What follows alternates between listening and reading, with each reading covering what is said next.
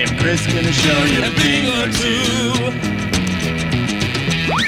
You'll have some fun now with me and all the gang, learning from each other while we do our thing. Na, na, na, gonna have a good time. Hey, hey. Na, na, na, gonna have a good time. Dave and Chris coming at you with music and fun. And if you're not careful, you might learn something before it's done. Hey, hey, hey!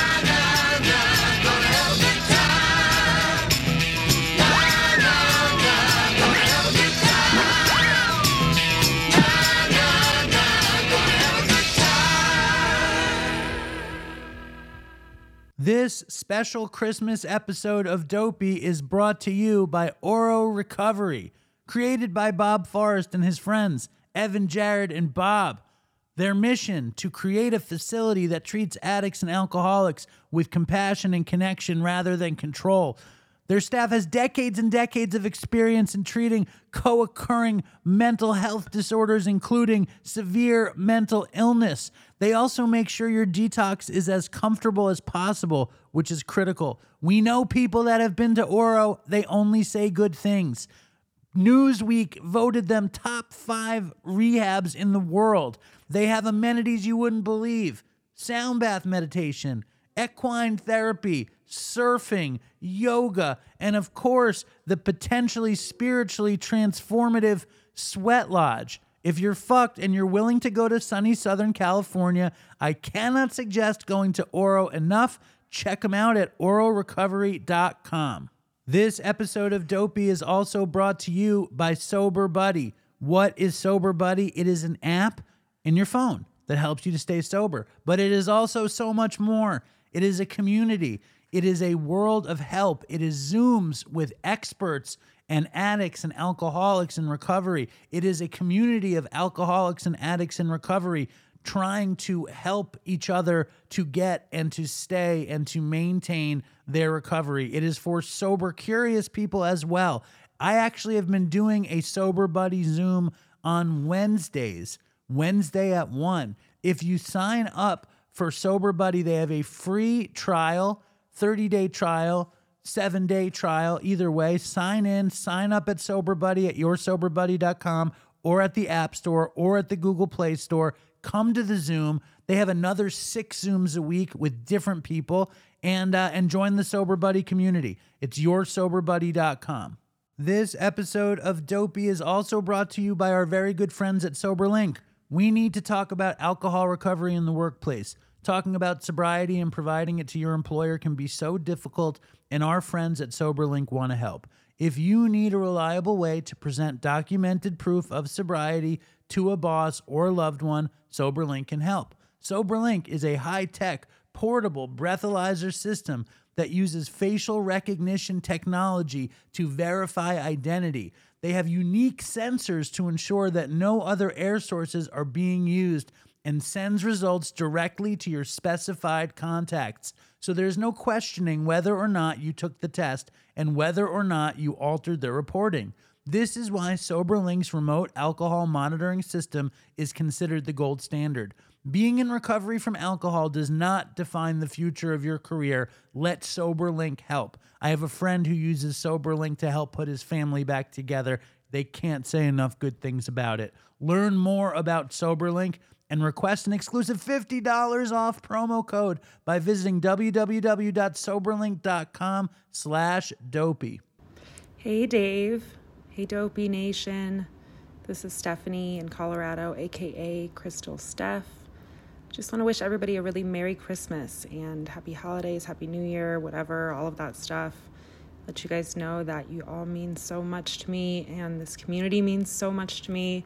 And if you're in this community and you've thought about getting more involved but haven't done it yet, this is the perfect time. Dopey Zoom is having a marathon both this weekend and next weekend, Saturday and Sunday, both weekends, 10 a.m. to midnight, both days. The Zoom ID is 804-300-586, and that password is all lowercase, Toodles. And no pressure to talk or participate. You can just hang out, get out of your own head. I know that's what saved my ass. But anyways, thank you, Dave, for all that you do. Love you guys. Merry Christmas. Toodles.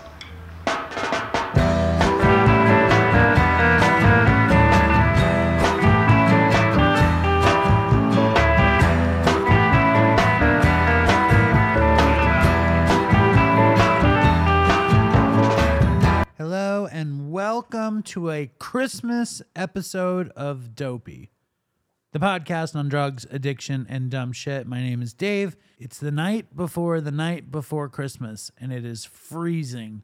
It's fucking like 50 degrees and raining this morning, but the temperature is plummeting. It's going to be like 10 degrees tomorrow, and it's not going to snow, and whatever. Who cares? It's like, I would like a nice white Christmas. I don't know why I care. I'm such a romantic for fucking Christmas, which is why we put out Christmas episodes, and we have a very special Christmas Dopey episode right now with tons of special guests. But before we get into it, I just want to mention we had a huge loss this week in the universe, not really in the doposphere, but Terry Hall, the lead singer of the Specials, died. He was 63 years old. They were one of my very, very favorite bands. I don't know. I probably first in my high school, for whatever reason, Specials t-shirts were like cool, and ska music. I guess I went to such a nerdy high school that ska music was cool. It was the early 90s in New York City. There were some really good ska bands. If you know the New York City ska scene, it was before wacky ska was the thing, but the Specials were the furthest thing from wacky ska. The Specials were a band from England. I think they got together in like 1976 or 1977. It's an interracial band. It was a mix of reggae music and punk rock music and ska music. The record, The Specials, is one of the greatest records from start to back ever made. Terry Hall was an incredibly passionate singer, and I saw him in 2010 at Terminal 5, many, many years later, and he was incredible. He got pissed off in the middle of the show, and he threw his mic stand. I've always been in awe of the Specials. They made me feel cool. Their music is incredible. If you've never heard them, check them out. Also, Terry Hall was a drug addict. He was a drug addict. He was in recovery, and I really wanted him to come on Dopey, and now that's never going to happen, but like a real quick, rest in peace, Terry Hall. You were loved. You made my life better, and thank you. And now let's get on with the dopes. Here's some dopes wishing you guys some Merry Christmas. What's up, Dave and Dopey Nation? This is Matthew Wiedemeyer Carroll coming to you live from fucking cold as fuck Iowa. Currently sitting here at John Deere, checking blocks, basically doing nothing, making triple time, so that's nice. Gotta love that triple time.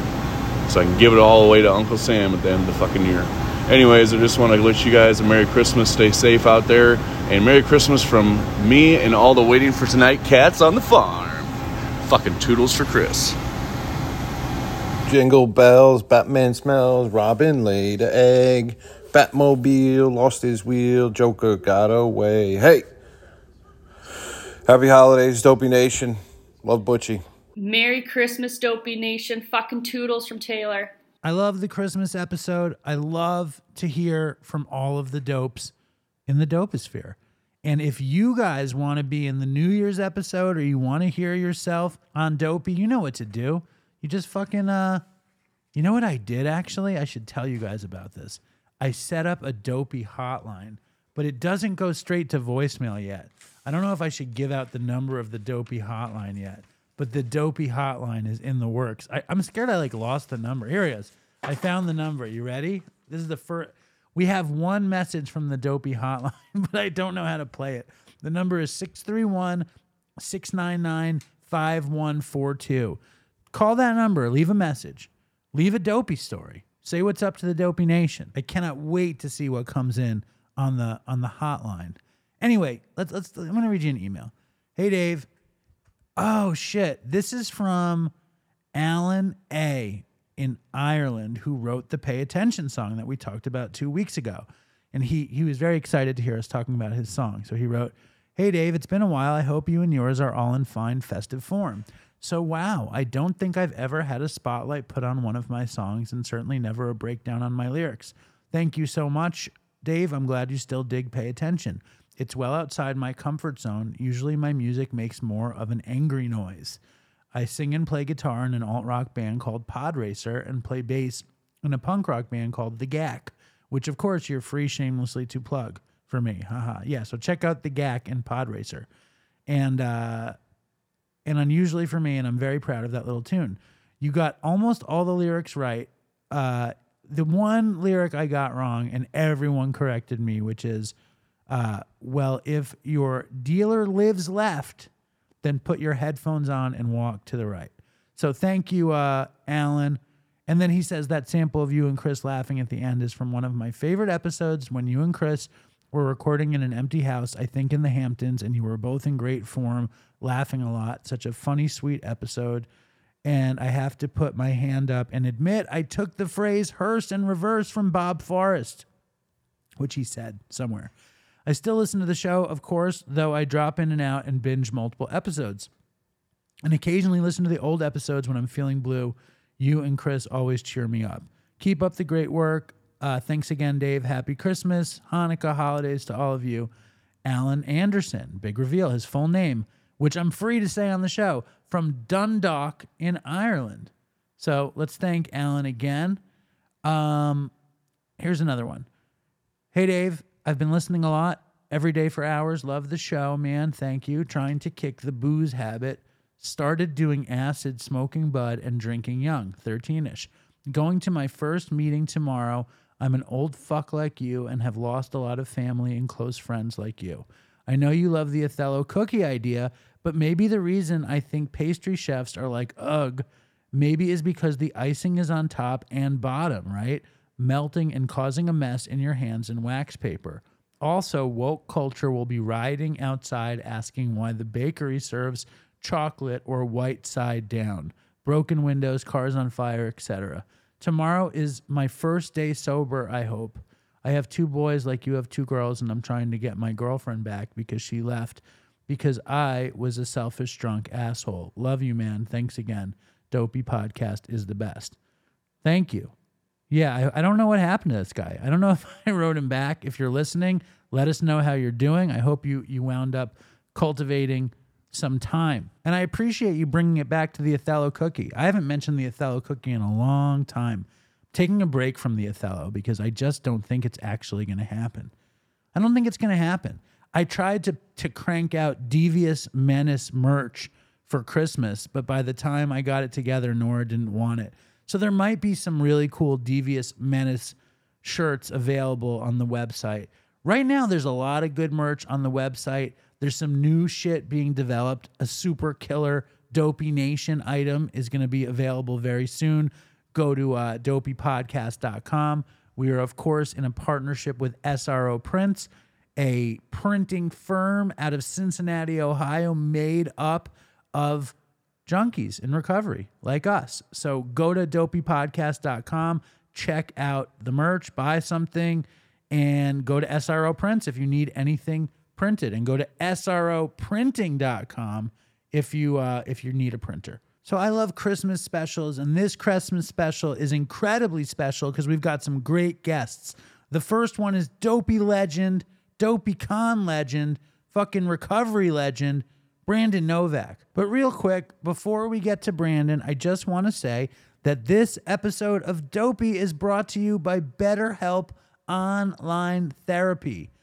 Do you ever wish that life had a user's manual? I don't know if I do because I don't read user's manuals, but I do love to talk to people, and I love therapy. I hate feeling unsure, and navigating any of life's challenges can make you feel that way, whether it's a career change, a new relationship, or becoming a parent. Therapists are trained to help you figure out the cause of challenging emotions and learn productive coping skills, which makes therapy the closest thing to a guided tour of the complex engine called you. As the world's largest therapy service, BetterHelp has matched 3 million people with professionally licensed and vetted therapists available 100% online. Plus, it's affordable. Just fill out a brief questionnaire to match with a therapist. If things aren't clicking, you can easily switch to a new therapist anytime. It could not be simpler. There's no waiting rooms, no traffic, no endless searching for the right therapist. Learn more and save 10% off your first month at betterhelp.com/dopeypodcast.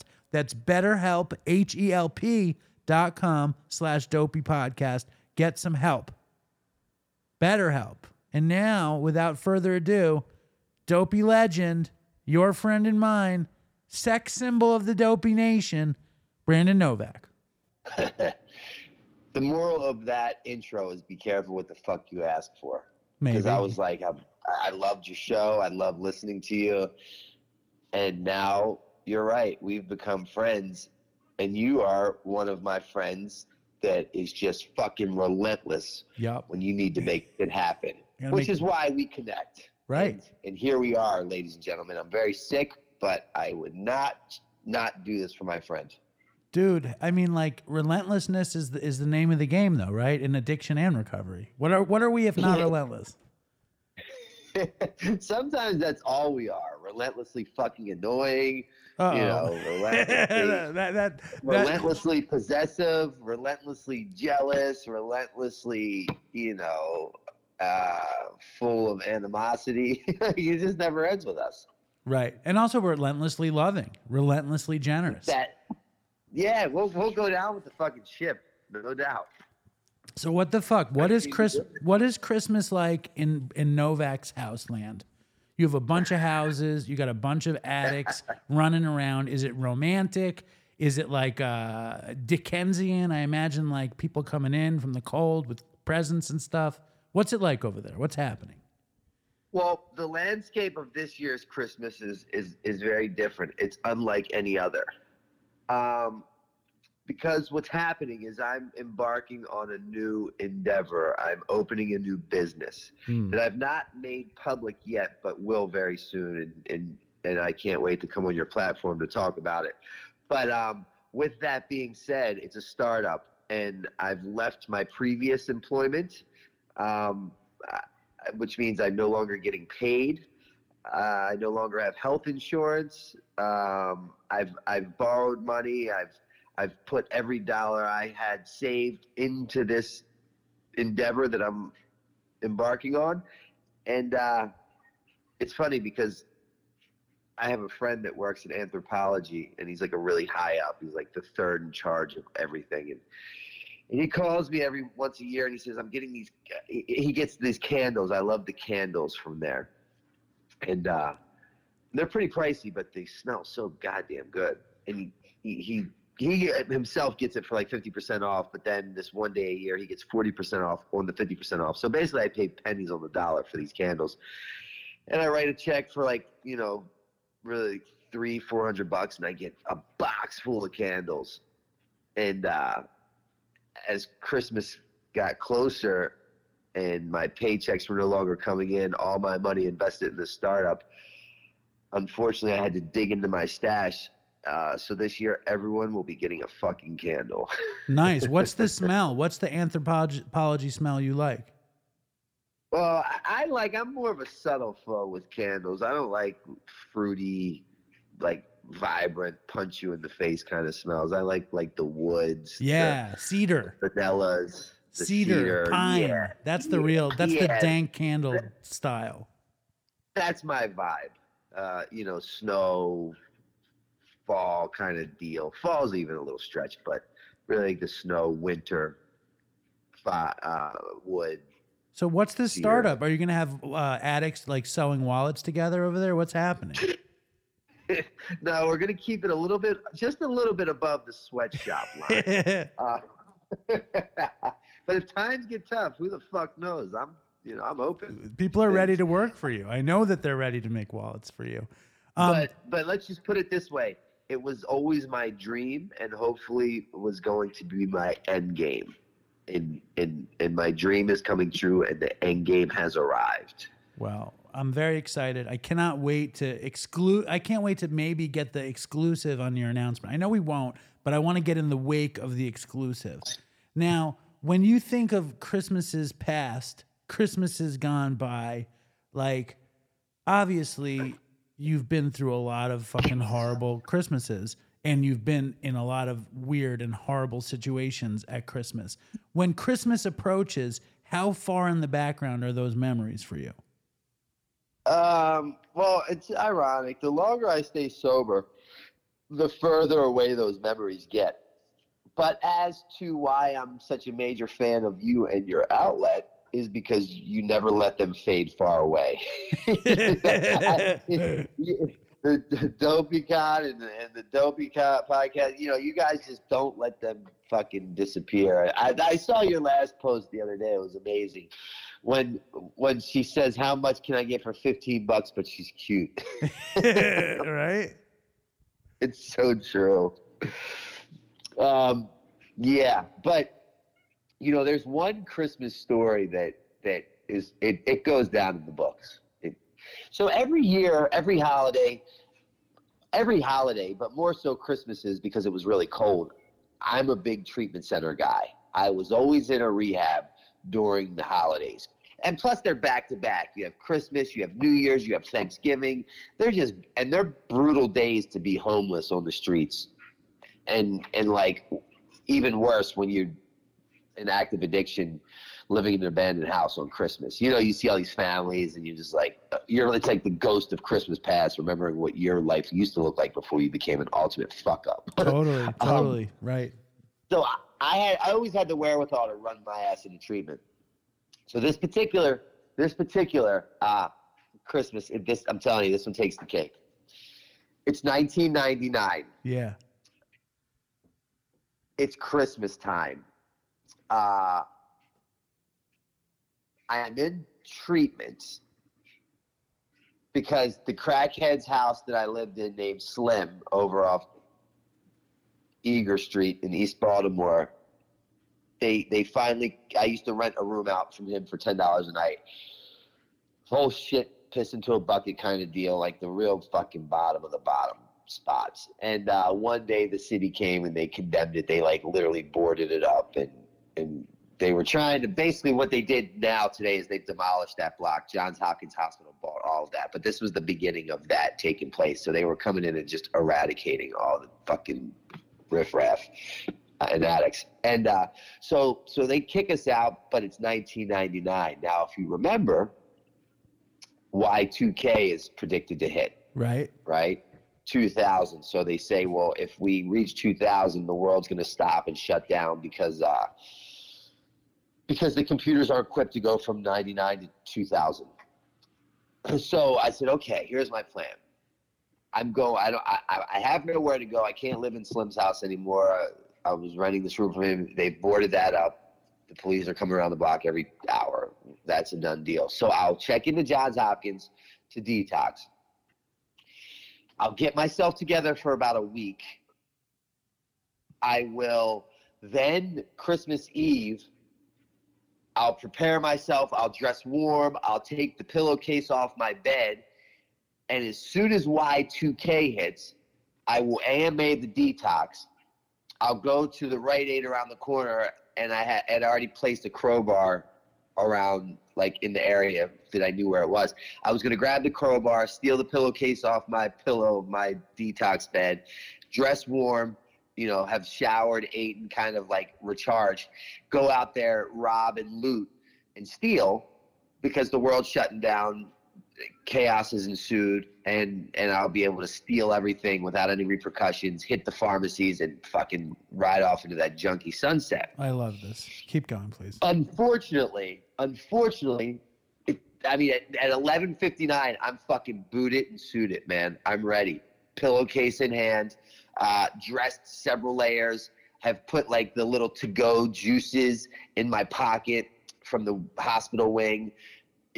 I'm ready, dude. Got my last shower because I knew it's going to be a while before I make it back to any kind of normality. And fucking 12 o'clock hits. The power stays on. The lights don't shut off. Right. 12:01 comes. I am devastated. In my mind, I'm already looting the Rite Aid pharmacy around the corner and high as Fat Charles S. 12:01, nothing. 12:02. Nothing. I was completely heartbroken, man. So I decided to stay in there. Okay? I had no other options. It was freezing out. I decided to stay in there. While in this detox, they've decided to it wasn't decided. You had to give blood to, see what's going on with your vitals and your health. And And in doing that, they've now discovered that I am the award-winning recipient of hepatitis C. Yes. Okay, so now I have hepatitis. Y2K didn't hit. I'm stuck in this detox. Accepted my fate of like having to fucking stay sober because it's too cold to go back out. Okay, I make it through detox. They then put me upstairs on the wing. Now, during the day, we would stay in this wing, and at night, we'd walk back to the Maddie B. Uzzle Outreach Center. And this is all in East Baltimore. I'm like the only white kid on the block in this.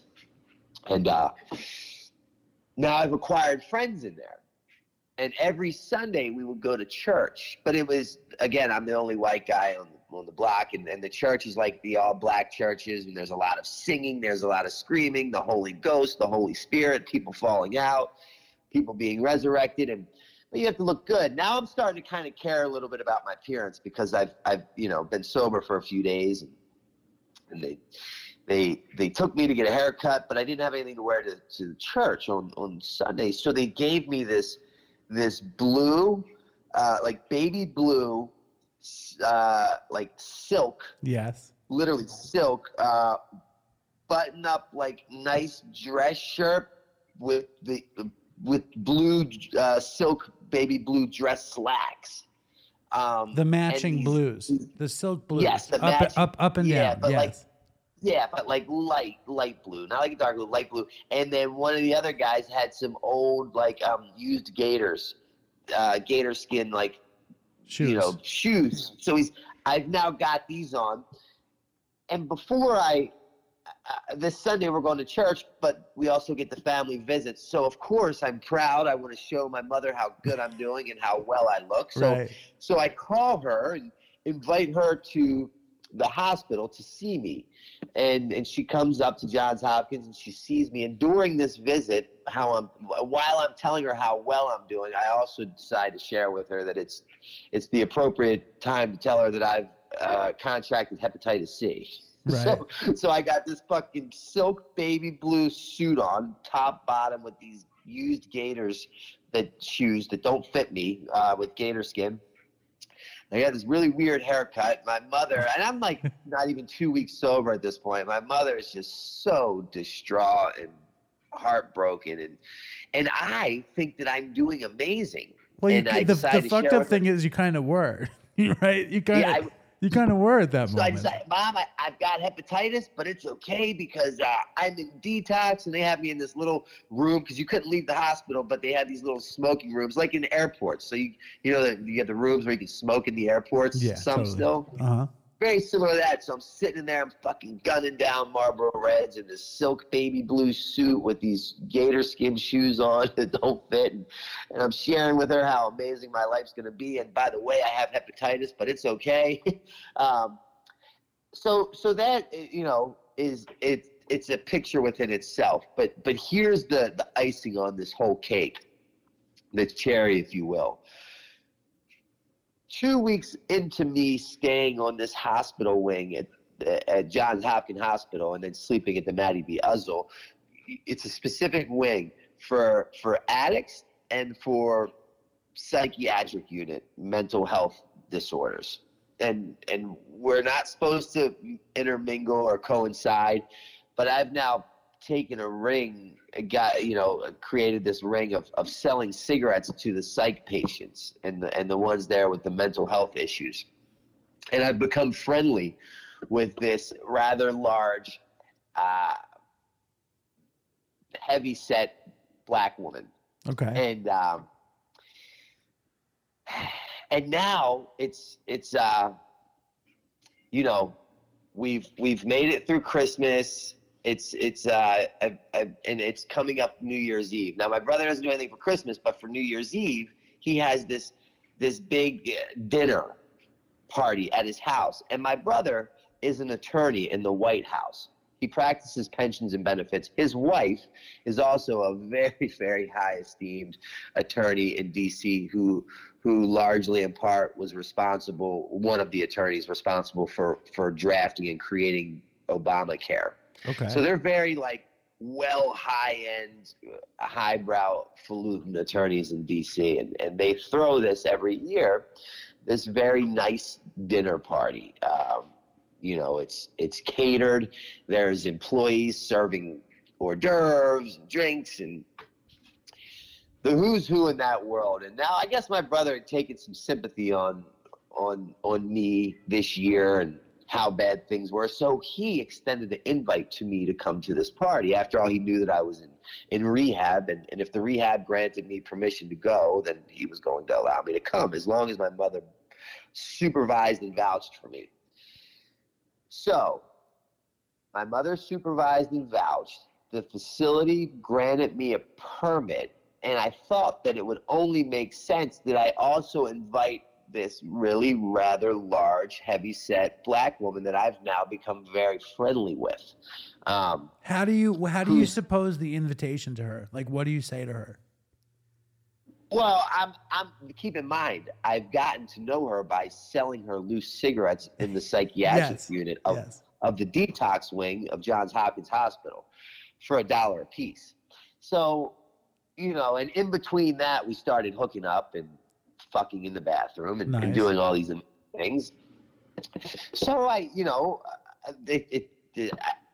couldn't even remember how the invitation was extended, but here's how it plays out. They also grant her permission to accompany me to this party that my brother, this high-powered attorney in D.C., is throwing, as long as we're chaperoned. Now, my mother's agreed to pick us up, take us, and bring us back. But what I haven't shared with anybody yet is that the woman, one of her issues that she suffers with is Tourette's. So I cannot believe I haven't heard this story before, but keep going, please. I just never really thought. There's so many of these, but this is a Christmas one. Yeah. So now we're leaving Johns Hopkins Hospital. My mother picks me up in her Nissan Altima. I have my baby blue silk suit on with the gaiters that I wear to church on the weekends. She dresses up in a dress of whatever. My mother, I didn't even tell her that she was coming.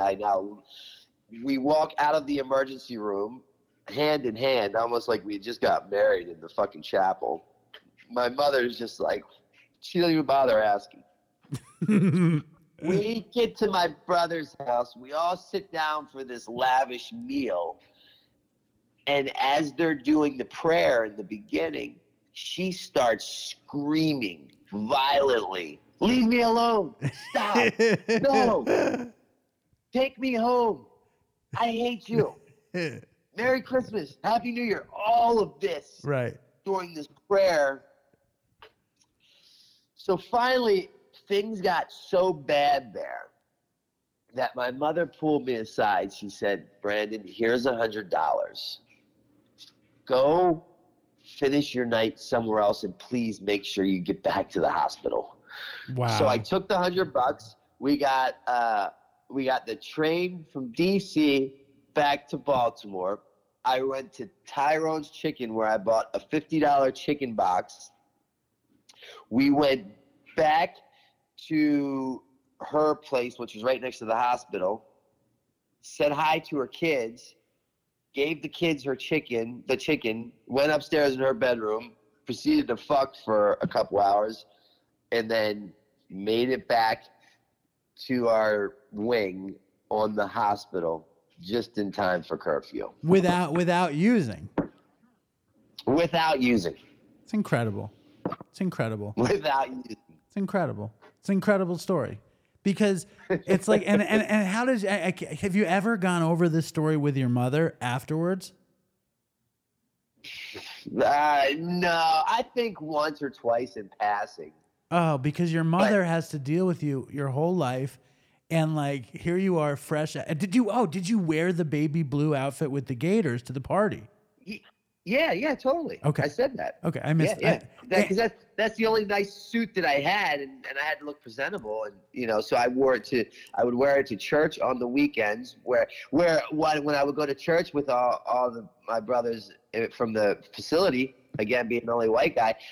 I'd walk up to the front, when they ask if anyone wants to be saved, and I'd go up there and they'd start putting their hand on me and singing and dancing and trying to throw the Holy Ghost into me or pull it out of me. Yes.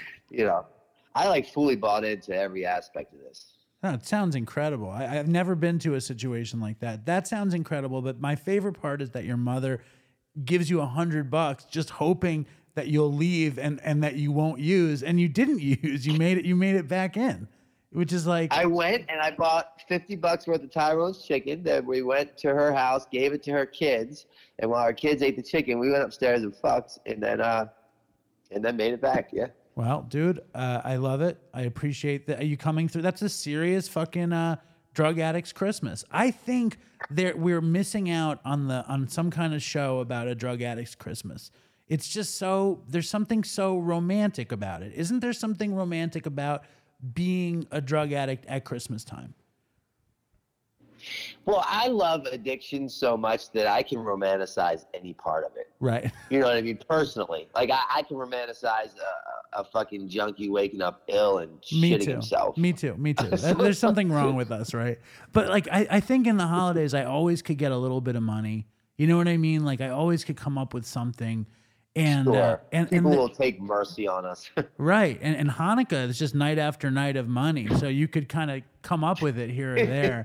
And you can stay. I mean, I was in treatment a couple of Christmases, but like I managed to like cobble together. There's something romantic about coming home with drugs at Christmas. I mean, I can imagine there's something romantic about going back to that spot, to Slim's at Christmas. Surviving. I don't know. I am a romantic with this shit. I am a romantic. No, I get it, because there was nothing better than a good day's hustle coming home with a pocket full of score, like the all is right with the world. For you going back to your father's place, which was like, on the 20th or 30th floor, basically overlooking the whole city while you sit there and get high. You know what I mean? Like, yeah. I mean, like it is what it is. There's a lot of romance and a lot of misery, but I always appreciate you coming through. And I didn't get to say, what a tremendous job at DopeyCon you did. And you got really sick, but you were so great there. It was like, dude, there's a pattern here. I never get sick, but as soon as you enter into my life and you reach out to me, bam. It's happenstance. We can't. It has to. It's come on. But like, dude, you were so good at DopeyCon. So many, and you've become quite a sex symbol to the Dopey Nation. I don't know if you know this, but you've hit quite a stir in the Dopey Nation. So I want to thank you for that. And wasn't DopeyCon way better than you thought it would be? Dude, it was amazing. The fact that it was in a church speaks volumes. Right. That alone in itself was like, dude, this is the deal. It was very New Yorkish, kind of like ahead of the curve, cutting edge. Well, we're gonna do it again next. Circle type shit. We're doing it again next year, and you gotta fucking come, okay? Oh, I'm gonna come. Don't you worry. All right. Just relax. Just relax, okay? You got me all hot and bothered saying I'm like the sex symbol of the DopeyCon. I think you were. I think you've like earned a bunch of like men and women who are like, holy shit, Brandon Novak. Somebody said that we should do a contest and the winner gets a kiss from Brandon Novak. Right. I like that. All right. So you might be interested when you get well. I'll show up. All right. There we go. He's gonna. He shows up. He's sober. He suits up. He shows up. There's an Endeavor right around the corner. I cannot wait for the announcement. And Merry fucking Christmas, Brandon Novak. You never disappoint. You too, man. I say it to a lot of people, but I genuinely mean it when I say I do like you as a person, as a human being, and I look forward to talking to you. You always keep me interested. All right. Well, I appreciate that. So thank you. You the same. Well, I think actually getting together in person was very good for our relationship. Definitely. All right. And I can't wait to hear about the Endeavor. What are you gonna do for Christmas? I'm going to my brother's house, the same one I had. Dude, we're headed to DC. Yeah. You have to tell the story. You have to. Maybe you should do. No, maybe you should do. You could do the Tourette's thing during the prayer. Do you think you'd get a laugh? I read the room, and this was the audience that deserved this story. That room is not going to want or deserve that story. Well, listen, I know it's going to replay in your head, and I appreciate that. We It are does. we are the room. We are the room for that story. I love it. All right, man. I love it. Enjoy the I love fucking it. holidays. I love you. I love you too. I've missed like 10 calls. I got to take these. Get out of here. Later. Thanks. God bless. Bye. Bye. There he is, dopey legend and sex symbol, Brandon Novak. This guy's cooking with gas. He's on the phone with us. The phone is ringing. He's on his next thing. Brandon is constantly moving, and I cannot thank him enough. I thought that was a great Christmas story. I love Christmas and Dopey. And one thing that makes Christmas so good is food. And an incredible place to get your food is, of course, ButcherBox.com. ButcherBox.com has the meat, the real serious high-quality meat and seafood you can trust. They guarantee peace of mind, 100% grass-fed beef, free-range organic chicken, pork raised crate-free, and wild-caught seafood, humanely raised with no antibiotics.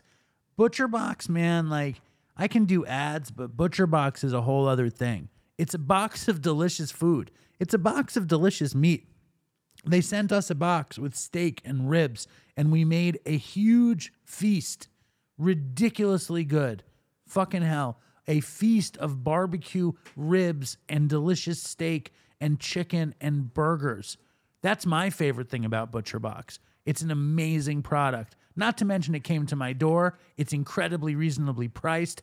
It's delicious. I'm like fucking starving right now. But I'm so excited that ButcherBox is our sponsor. Sign up today at butcherbox.com/dopey and use the code dopey to get 10% off your first box and ground beef for life of your membership. That's butcherbox.com/dopey and use the code dopey to claim this deal. It's really good. I wouldn't maybe I would say it, but I'm not just saying it. I've gotten it. It's amazing. I cannot wait to get another box from ButcherBox. You should get one too. I've been doing a lot more of these Zooms lately. I've been participating more in Zooms, and I have to say I've really enjoyed it. I've been doing the Sober Buddy Zoom, and I've been doing my Dopey Patreon Zoom, and I even did a Dopey Nation Zoom. I'm enjoying connecting with the Dopey Nation. Everybody, like, they never shut up about our community this and our community that. But it's true. We have this really cool community. And if you're a part of it, go to the Dopey Nation Zooms. Go to the Sober Buddy Zooms. Join Patreon, for Christ's sake. Recently on Patreon, me and Aaron addressed the Johnny Jukebox fucking debacle. And it's free on Patreon. I also put up an extra Ask Aaron on Patreon, plus me in the year 2000 at the Sidewalk Cafe, where Ray Brown got his first action in the music scene. Definitely not his first action. My point is that Dopey Nation is just a bunch of junkies and alcoholics and people who like junkies and alcoholics. And here's some more of them now. What's up, Dopey Nation? It's your old friend, Dopey Drez. Just checking in. Did you hear that snort? That was nice. I think it's time for a reappearance on the Dopey podcast. Dave, hook it up. Because I miss you guys, and I love you guys. And so I just wanted to say happy holidays and Merry Christmas or Happy Hanukkah or Kwanzaa or the solstice or whatever you're celebrating. And if you got a touch of the holiday blues, I can feel that, but we're resilient and we get through it together. So I hope to connect soon. Sending you all my love from fucking Pasadena, California. And stay strong, Dopey Nation. Toodles for Chris. Hey, what's up? This is Jed from Church and Other Drugs. Just wanted to wish the Dopey Nation a very Merry Christmas and Dave a Happy Hanukkah.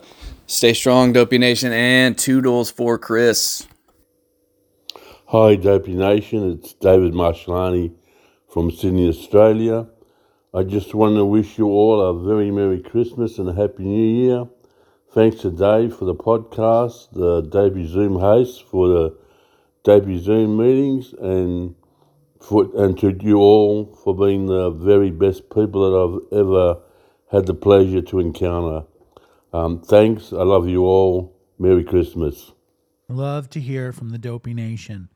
Again, if you want to be included on a new episode of The Dopey Show, send in a voicemail to dopeypodcast@gmail.com.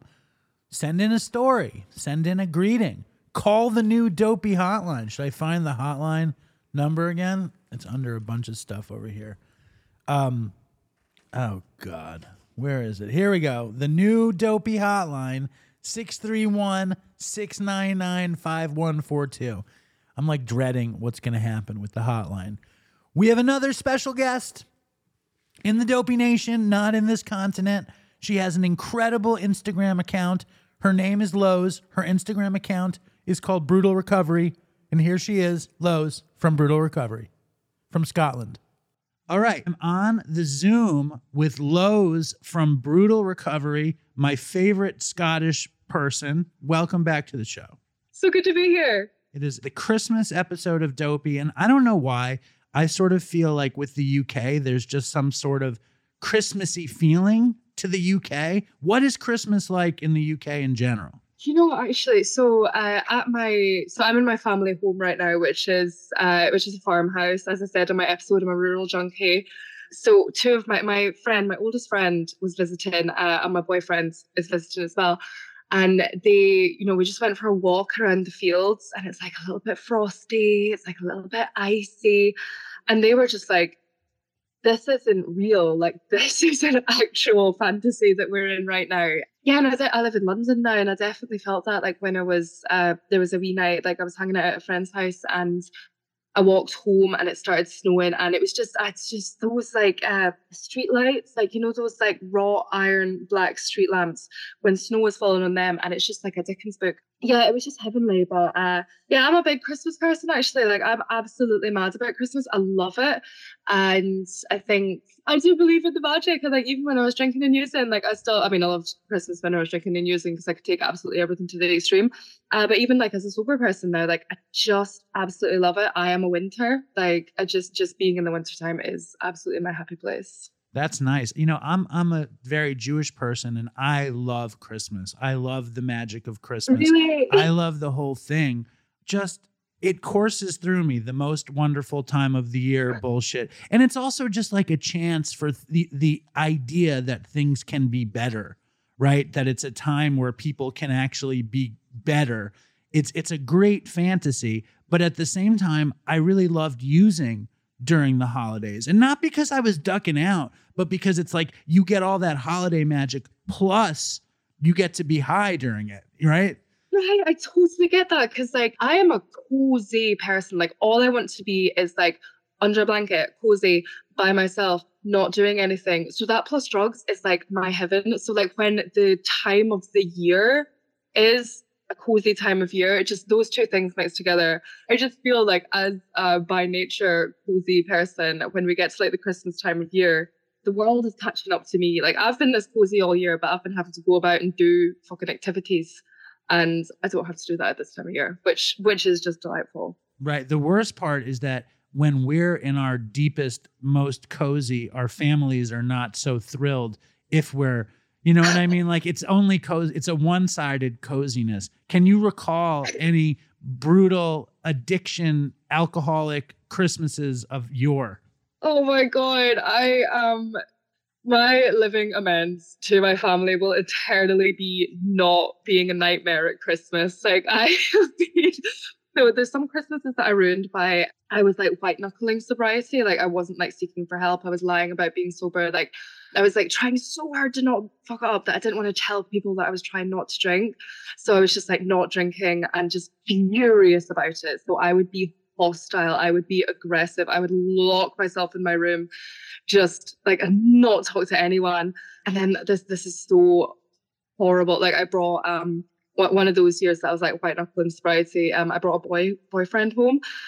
I didn't really like him. Like we'd been together for a wee while, but like it was a relationship that was on the out. Like we were not for lasting. And I just remember, like, I kept bringing him up to my room to, like, have sex with him because I was like, I can't bear to be with my family. I can't bear to be alone. And I really can't bear to be with you, but, like, you're just going to have to do right now. And I hate that he is in my family Christmas photos for the rest of my life. And he was literally just there to, like, take my mind off drinking. Oh, God, it was absolutely horrendous. But yeah, like, I worked in retail around Christmas for the most messy parts of my drinking and using. So, like, it was always, like, a complete bacchanal, like, the week before Christmas, because, you know, we were dealing with the most stressful people of all time. And then we had to serve them and try and be affable, lovely people in retail. And, like, my disposition was not of that. So we would just go absolutely mental on the nights out. So I would just kind of crawl home on Christmas Eve, like, drag myself to church and then just be an absolute nightmare for the whole day. Like, there's a picture my sister just sent me. And I always thought this was, like, a decent picture of me, but, like, I was looking at it and it's me and my sister were hugging in front of the tree. And I actually looked like Chewbacca from Star Wars. I'm going to send you this picture because I just, like, my hair is matted and I'm just, like, looking at, like, absolute death. So that was, like, my Christmas vibe. I've got a little bit more energy now. I love the idea of you use the boyfriend to get through Christmas as a substance, and he's in your Christmas photos. I mean, so many people have Christmas photos of them drinking, but you rarely find, like, a Christmas photo of, like, having drugs. It's like having a Christmas tree with, like, a syringe next to you or something. And that's what the boyfriend was at that point, right? He was, exactly. But lucky him. You know, I think that's an underrated thing when we look back at Christmas pasts of our youth and see who was that person? Where did they come from? Why were they there? I love that. In terms of retail and customers, I mean, like, that's my life. Right now, I'm fucking chained to this customer. You know what I'm trying to do is I'm trying to find the service end of customer service. Like, I'm trying to be of service in this horrible world of customer service. You know what I'm saying? Like, and it's like somebody's complaining. They're like, we just got our pastrami and it's in shreds. She said, it's in shards. It's not even slices. It's in shards. And I was like, okay, lady, I can fix it. And she just kept complaining. And I'm just like, I can fix it. I just want to be like, fuck you. Let me fix it. Stop complaining. But then I'm like, no, service. Next right thing, be of service. And I actually do feel good to be of service. Now, you are a budding advice columnist, an Instagram giant. What advice, how would you direct people who are on the fence or who are struggling this holiday season? What are some tips, some brutal recovery holiday coping tips?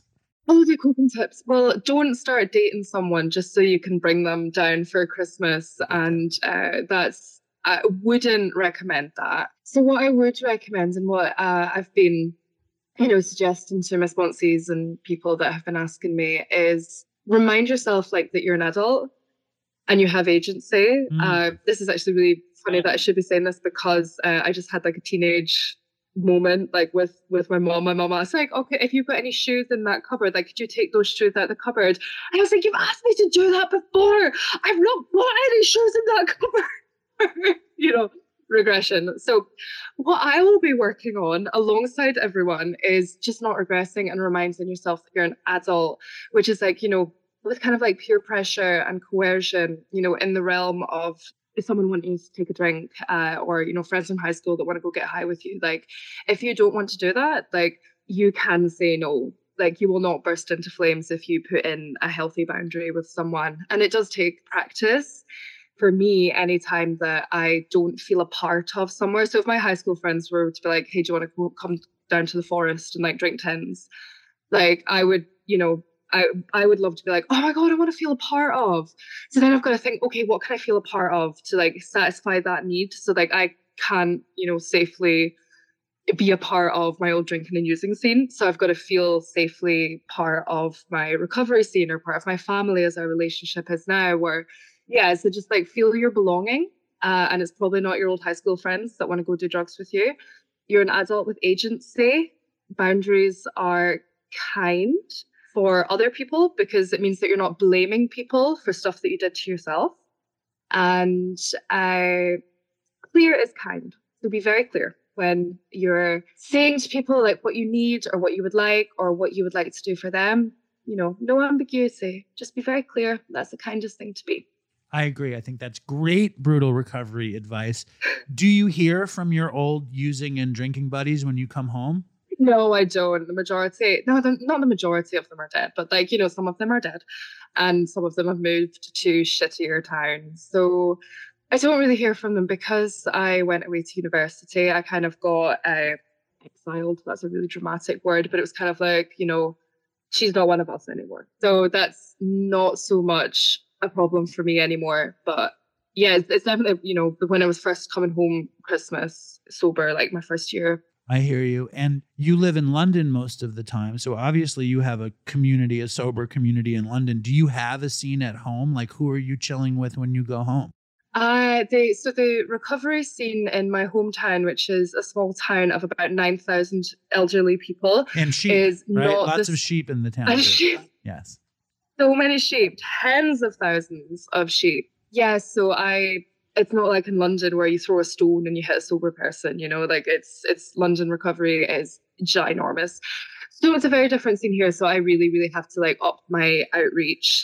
I really have to up my Zoom meetings. And I really, I make it very, very explicit to my friends that I will isolate myself. I will tell myself that, I am totally alone in this universe. But, anytime I go and do, talk to sober people in the rural communities, it's actually really nice because I'm a farmer. Deep down, I'm actually a farmer. I live this bougie, sober London life now, but I'm actually just a farmer. So I do love the recovery scene here. Could not be more different than my one in London, but I love it all the same. Yeah, I'm really lucky that me and my siblings really get along. Neither of them, they don't have any alcohol, drug issues. So they're nice to be around. And yeah, I remember, when we recorded my main episode for Dopey, I'd just gone on a date with that guy. Yes. He's now my boyfriend. And so he's here. So I've got him and he's a very healthy influence for me. So that's exciting. Well, congratulations. That's very exciting. Because it feels like it's connected to our last recording and you're with him and he came for Christmas. So he's going to be in Christmas photos this year. Well, it'll be way better. So yeah. And as we said, when we were just chatting at the start, I am so ready for this year to be done. I'm so tired. It's cozy time. Well, that's the best. The best. I mean, as soon as December starts, I'm like, okay, let's wrap it up. The year, let's be done with this year. Because, but the other weird thing that I've been thinking about is, I love the end of the year. I love Christmas. I love New Year's. I love being done with the year. But something that's just crossing my mind as I get older is we only have so many years in general. When this one is done, you know what I mean? It's like this weird kind of existential thing. And I never thought about that. I was talking to a guy at work and I was like, I'm so happy the year's over. And then I was like, but wait a second, we're running out of years to have. But I'm much older than you are, but you know what I'm saying. I had this kind of weird existential moment when I was doing my tax return and there was a portal for seeing when you got your pension. And it said you're getting your pension in 2065. And I was like, oh, that's ages away. And then I was like, but is it? Right. But is it? It's wild. It's wild. And you know what else, though? What's really annoying me is you could have been at DopeyCon and you had a wedding. Oh. So next year, can we get a commitment that you will not only be at DopeyCon, but you will sing at DopeyCon? I would love more than anything to sing at DopeyCon. And I was so gutted I couldn't make DopeyCon. I saw every single post about it, just why am I not there? So I will be there next year. I will be singing the Dopey opera. Nice. That I've been making the Dopey opera. It will be talked about for years to come. So yeah, 2023. Yeah, 2023. That's the year we're going into. It's gonna happen. Wow, I cannot wait. And Lowe's, I'm so happy you came on for our little Christmas thing. And there's exciting things happening. Do you want to tell the world about what's happening in the brutal recovery universe or not yet? Is it too soon to talk about it? Oh, do you know what? I'm gonna manifest it. I'm gonna intone it, because as we said, everything good that we talked about in the last episode turned into something good. So I'm just gonna chuck it out there. Yeah. So I'm writing a book right now. I'm seeking representation for. I'm not really sure what to call the book yet. So I've got two working titles. I've got the unexpected brutality of being sober, which is obviously like a play on the unexpected joy, because as joyful as it is, I was not prepared for how hard it was going to be at first. The other working title is the No Lost Causes Club, because as a former lost cause, I want to tell other people that consider themselves lost causes that there is no such thing as a lost cause.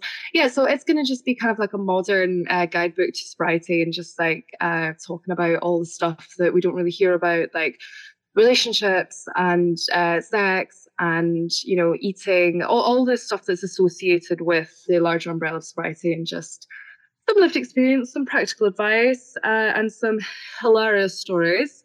So I'm working on that, and yeah, just trying to.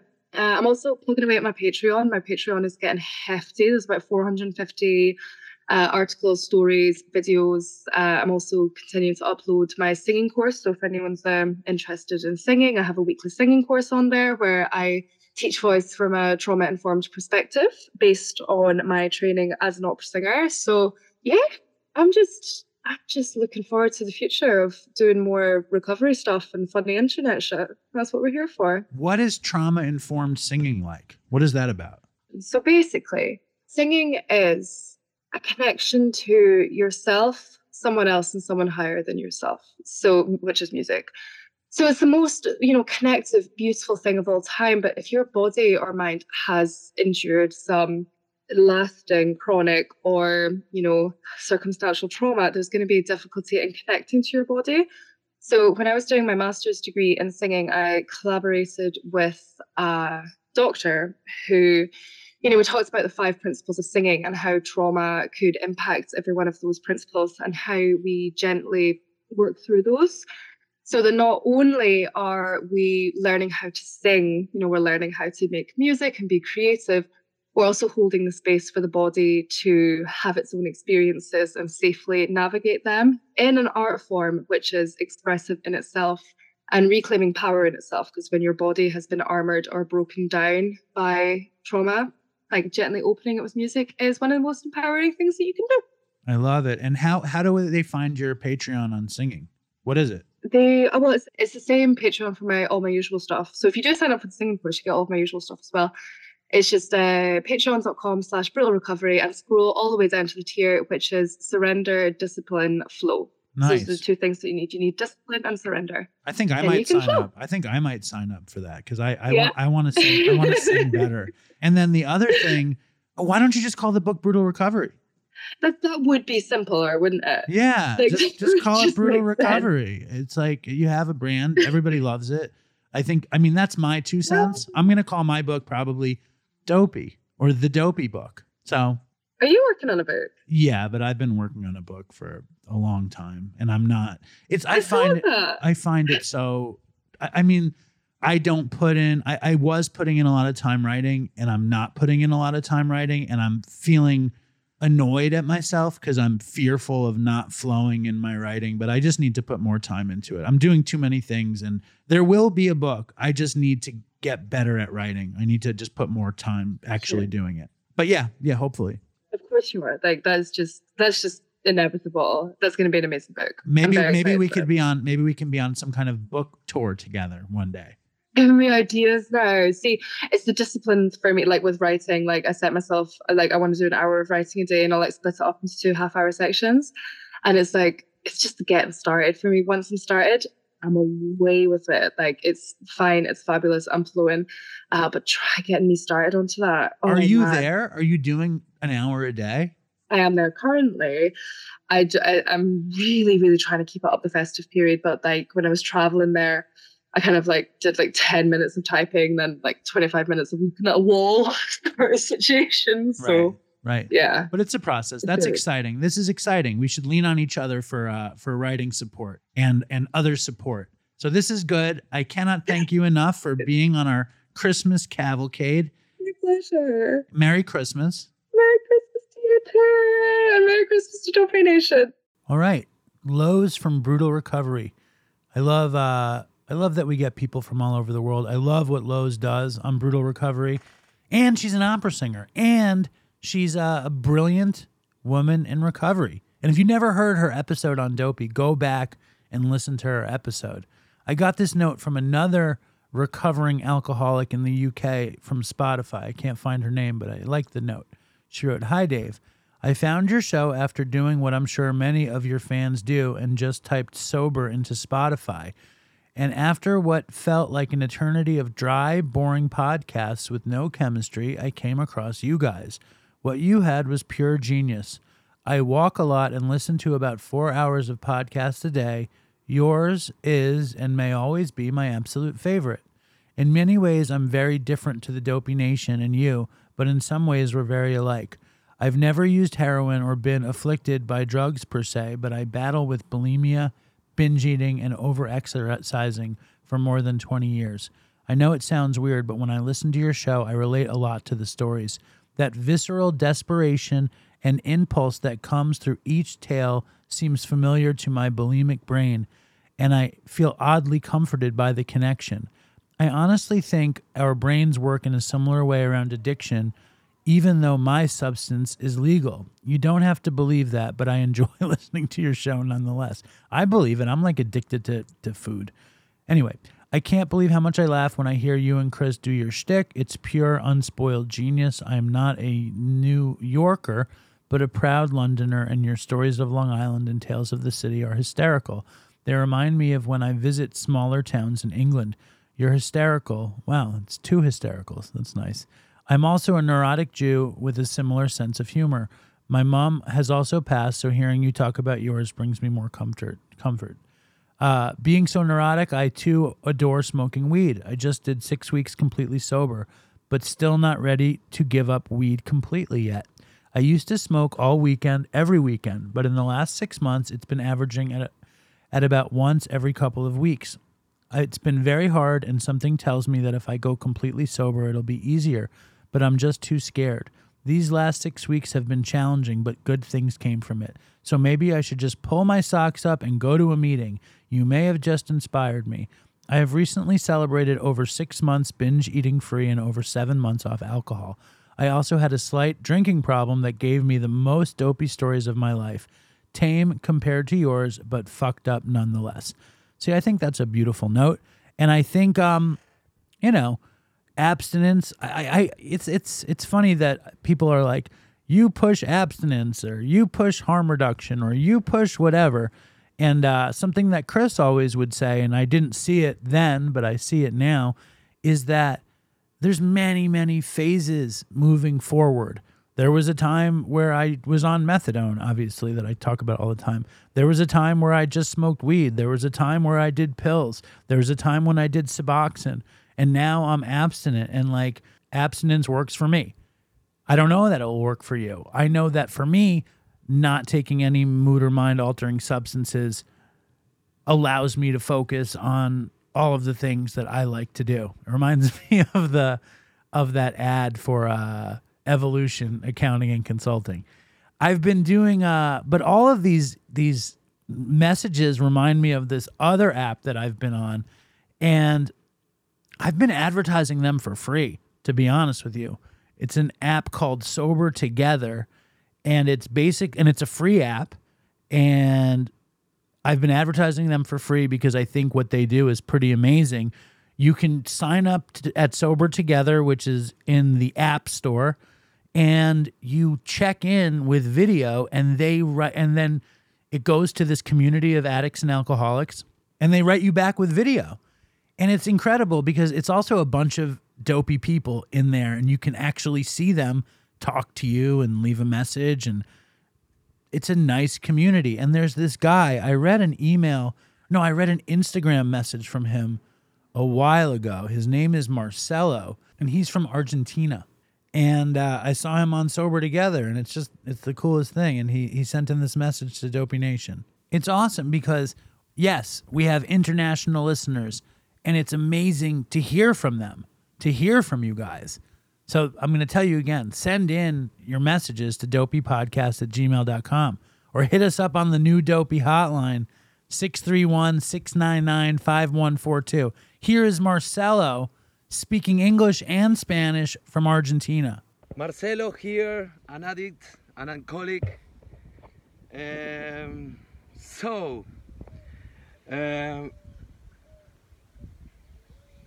quiero desearle una feliz Navidad a todos. Merry Christmas for everyone. Thanks for Dopey Podcast and Dopey Nation Army. Thank you for Dave.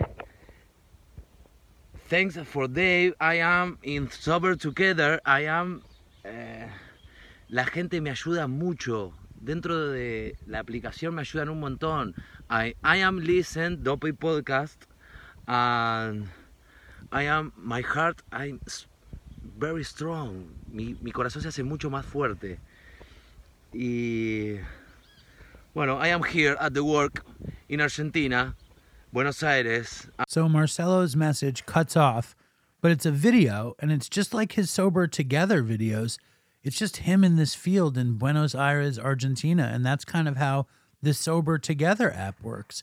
So if you're looking for a way to connect with addicts and kind of not have to talk to anybody but get spoken to and see people, go to sobertogether.com or go to the App Store and download the Sober Together app.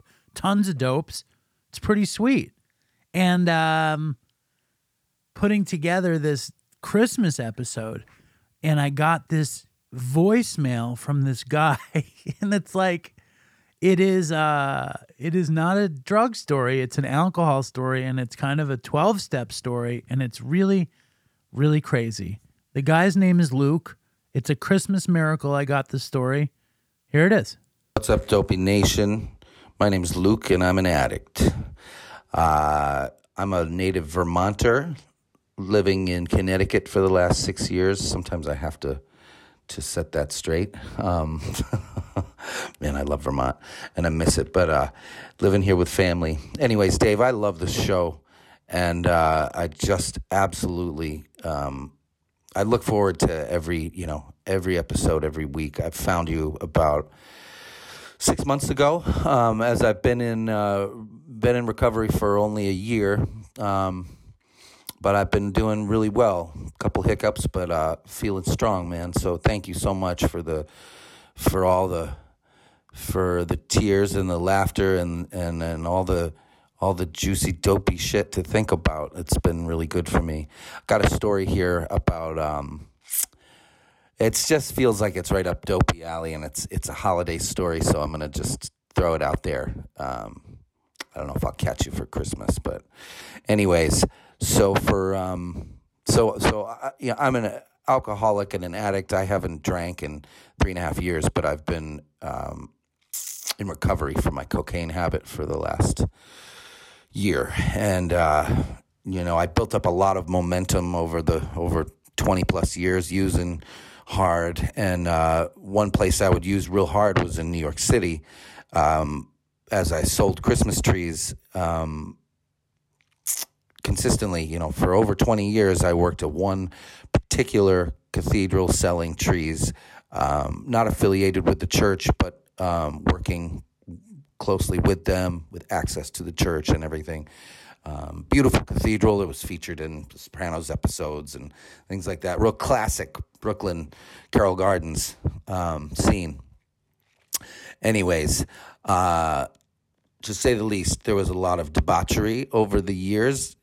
It's a hard-working job, looking at, 14, 15-hour days, staying in the city, wherever, sleeping in the church for years, sleeping at friends' places, and graduating into remembering that I'm an adult and I could get my own place for the season. That was nicer, but a lot of drug use and drinking going on for me, burning that candle at every end I could. This one story in particular took place probably about 20 years ago, maybe 18, 20 years ago. My father used to come down and work on the busy weekends with me, and we would go out hard-hitting, drinking hard. And this story doesn't involve coke, but we just hit it. And I don't remember exactly what we did this particular Friday or Saturday night. Well, this would have been Friday night, but we went out, we hit it hard, came home, 3, 4 in the morning, shit-faced, and I fumbled our way into the church where we were going to stay in this cathedral, And what I would do was I had access to the main hall. We go in and fire up the pipe organ, and we're ripping on the pipe organ. And when we lost interest with that, it was time for bed. I would drag these velvet church pew seat, pads off of the pews, and I went to make a bed for us to lay down, and it was too fucking cold in the church this particular night, and we were freezing. So there was an adjacent room off of that main part of the church that was used for different community events, and there was a preschool that had been in there at one point, but it was heated. Anyways, it was across the hall. It was just another section of the building, and I decided that's where we needed to sleep. And we were rip-roaring drunk, and so I pulled the pews in there. Dad's got one. We got one sleeping bag for the two of us, so we unzipped that, and we stripped down. I got Fat Dad in his holy friggin' underwear, which was very, very appropriate for the church, holy underwear. And we didn't think much of it. I was tight with my dad. We partied. We drank hard together all the time. We laughed ourselves to sleep, spooning on these church pews in this warm room. Well, the interesting part comes when I wake up to the smell of coffee, and, there's something percolating. I can hear some voices. The lights are on. It's time to get up and bang out another 15-hour day with this, little hair of the dog and get through this hangover. And I realized there's all these people in the room, and there's chairs set up all around us. We're in the center of the fucking room. And lo and behold, we are rubbing our eyes and waking up in our snuggling as father and son in our underwear in the middle of an AA meeting. So we shot up like a fucking as fast as we could. And without even getting dressed, we dragged our sleeping bag and our church pews out of that room, laughing probably, also humiliated. And, just to think now about what I know about the rooms, I just can't believe we put ourselves out there like that. But I can believe it. So we laughed it off and, chalked it up as one for the books. Anyways, unfortunately, the story's not over there. We worked all day.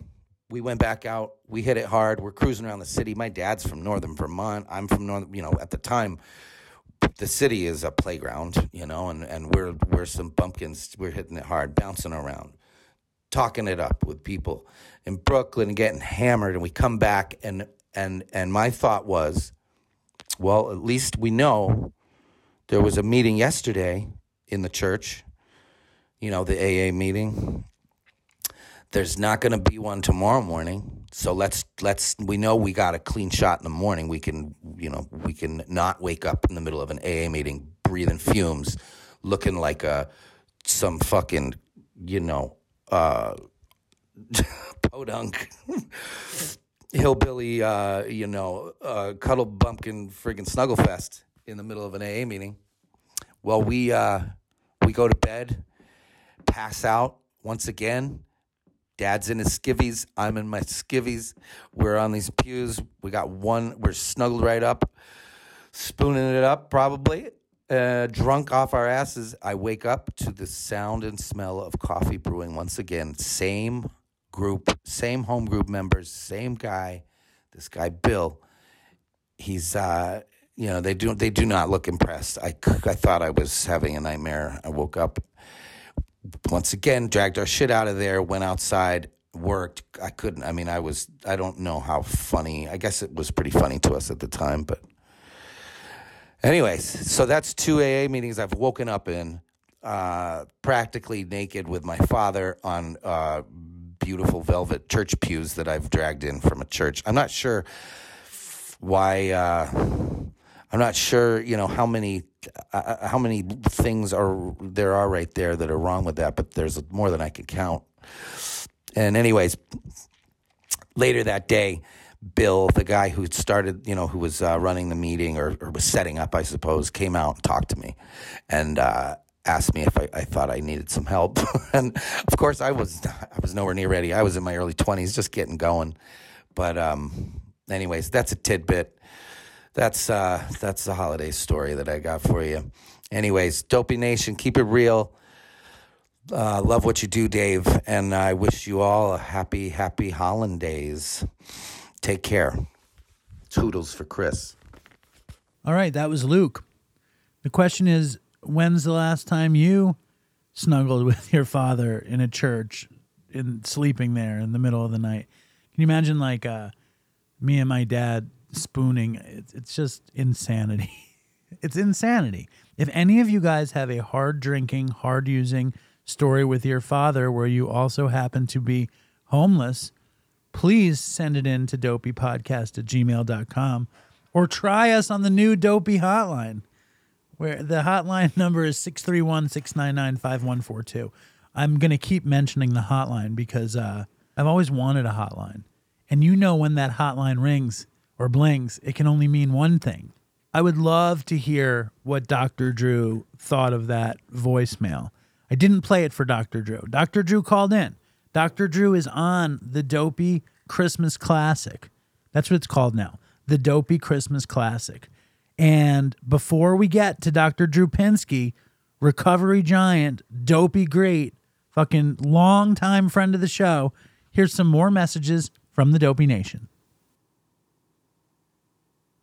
Hello, Dopey Nation. This is Sloppy Jones wishing you a very happy holiday season and a happy and prosperous New Year's. Be careful out there at these holiday parties. Sometimes the eggnog is spiked. Sometimes there's desserts with alcohol in them. And if you have a cup, make sure it's yours. Take care of your cup. Sometimes if it's a plastic cup, I'll bite mine so I know it's mine. And make sure you have a way out of the party and you're not stuck there. If no one told you today that they love you, Sloppy Jones loves you. Take care. Hey, Dopey Nation, what's up? It's Katie B from Northern California. Just wanting to wish y'all a happy holidays, whatever you celebrate, whether it's Christmas or Hanukkah or Kwanzaa or Festivus for the rest of us. Whatever you got going on, I hope it's good. I hope you're safe and that you know that you are one of many, that you are not alone. We are all in this together, and I'm proud to be a part of this fucking crazy group of folks, man. We are legit the land of misfit toys, and I wouldn't have it any other way. So, happy holidays, everybody. Take it easy. Stay strong, Dopey Nation. Toodles. What's up, Dopey Nation? This is Scott Wick. Wanted to wish you guys a happy holidays and a Merry Christmas. And I really am grateful for all of you degenerate fucking freaks in my fucking life. And you guys are fucking welcome for me being in your fucking life. You're all fucking welcome. And but it is crazy to think like where my focus was at like 5 years ago around this time of year and compare it to what it is now. And you have all really helped me get there. So I really appreciate and love y'all. Oh, and I got my Christmas album dropping in February. So if you guys want a copy, just hit me up. Holla at your boy. So we are fortunate enough to be joined by one of our greatest friends of the show, because our show is probably a lot of our success is actually due to your friendship. And I'm talking about the one and only Dr. Drew Pinsky. Welcome back to the show. That is crazy if that's true, but pleasure to be here as always. You are a great brick in the foundation of the pyramid that is Dopey. So I want to thank you for that. Well, Dopey has never been other than had a special place in my heart. I know. And I think about from the beginning, and I remember the first time Susan tweeted back to me how excited we were and how excited Chris was. And that when we went to first interview you, me and Chris were so embarrassed out of our equipment that I had to run and buy new equipment to go. Is that right? Yeah. I didn't know that part of the story. Yeah. That was That's the first funny. time. That was the first time we had real equipment, was because we couldn't be so embarrassed to use the stuff that we were using before then. And you're hysterical. And I also know that and I think we've talked about this, but when Chris sat with you and could talk vernacular and real recovery talk with a professional, because he was in that school, it meant so much to him, and it's very cool that it happened. So I want to thank you again for that. I'm catching up with that. Another thank you. All right. It really was a pleasure. Because, I'd seen him in his darker hours, and to see him come through, it was really meaningful to me, because he was about as deep into the psychiatric system as you can get, labeled with every psychiatric syndrome you can imagine, and sober. You know what I mean? And just with sobriety, magically, Chris reconstituted. Right. It How was a great often, story. in your career, because you've dealt with so many people who are at the bottom, how often does somebody reappear years later in a better situation? It's more common than you might think for me. People will literally walk up to me at a social event or off the street. And of course, I can't recognize them, because they, when people are in their disease, they don't look the same, particularly by the time I was getting them. And they would come up to me typically. And the reason they would come up is not so much. I do hear from people that just got sober and appreciate the treatment, but more when they're sort of compelled to come up. It's, I wasn't ready to hear it. You kicked me out of treatment, or I was screwing around, and you were firm with me, but it stayed with me. And although I didn't get sober at that moment, what you did for me ended up being a critical piece of me finally getting sober. And I thank you, that kind of thing. And oftentimes they're like Chris, they're like in professional school or something. And it just gets you to work the next day. You know what I mean? It makes you inspired for anybody. Because remember, when I'm kicking somebody out of treatment, I'm not exactly hopeful. I just know it's what they need and what has to happen. But I'm not hopeful at that moment. To see them not just thriving, but extraordinary later is really rewarding. It's incredible, because I think about it from time to time, how I'm so invested in this show and it as a thing, and it came out of my addiction. I never would have imagined as an addict that one day I would be doing a weird podcast about addiction and recovery. And it makes me think of all of the addicts and alcoholics that go on to work in the recovery field, because it's what we know, right? It's what we know. Yeah. So, and it's like, it's like when criminals can work for the police department or something. Right, sort of like that. I think it's a little cleaner than that usually, but yeah, I get your point. I do get your point. And you've treated so many people, obviously 365 days a year, and the holiday season is it must be a very heightened time in the treatment world. What's it like? In medicine generally, the holidays are a very strange time, right? Because it's back when I was a workaholic, which I guess you never really recover from that one either. So I'm a recovering workaholic. But when I was practicing my workaholism, the changes in flow of patients was very obvious to me, because I'd be admitting 5 to 10 patients on a regular basis to a hospital, either medical or to the drug unit.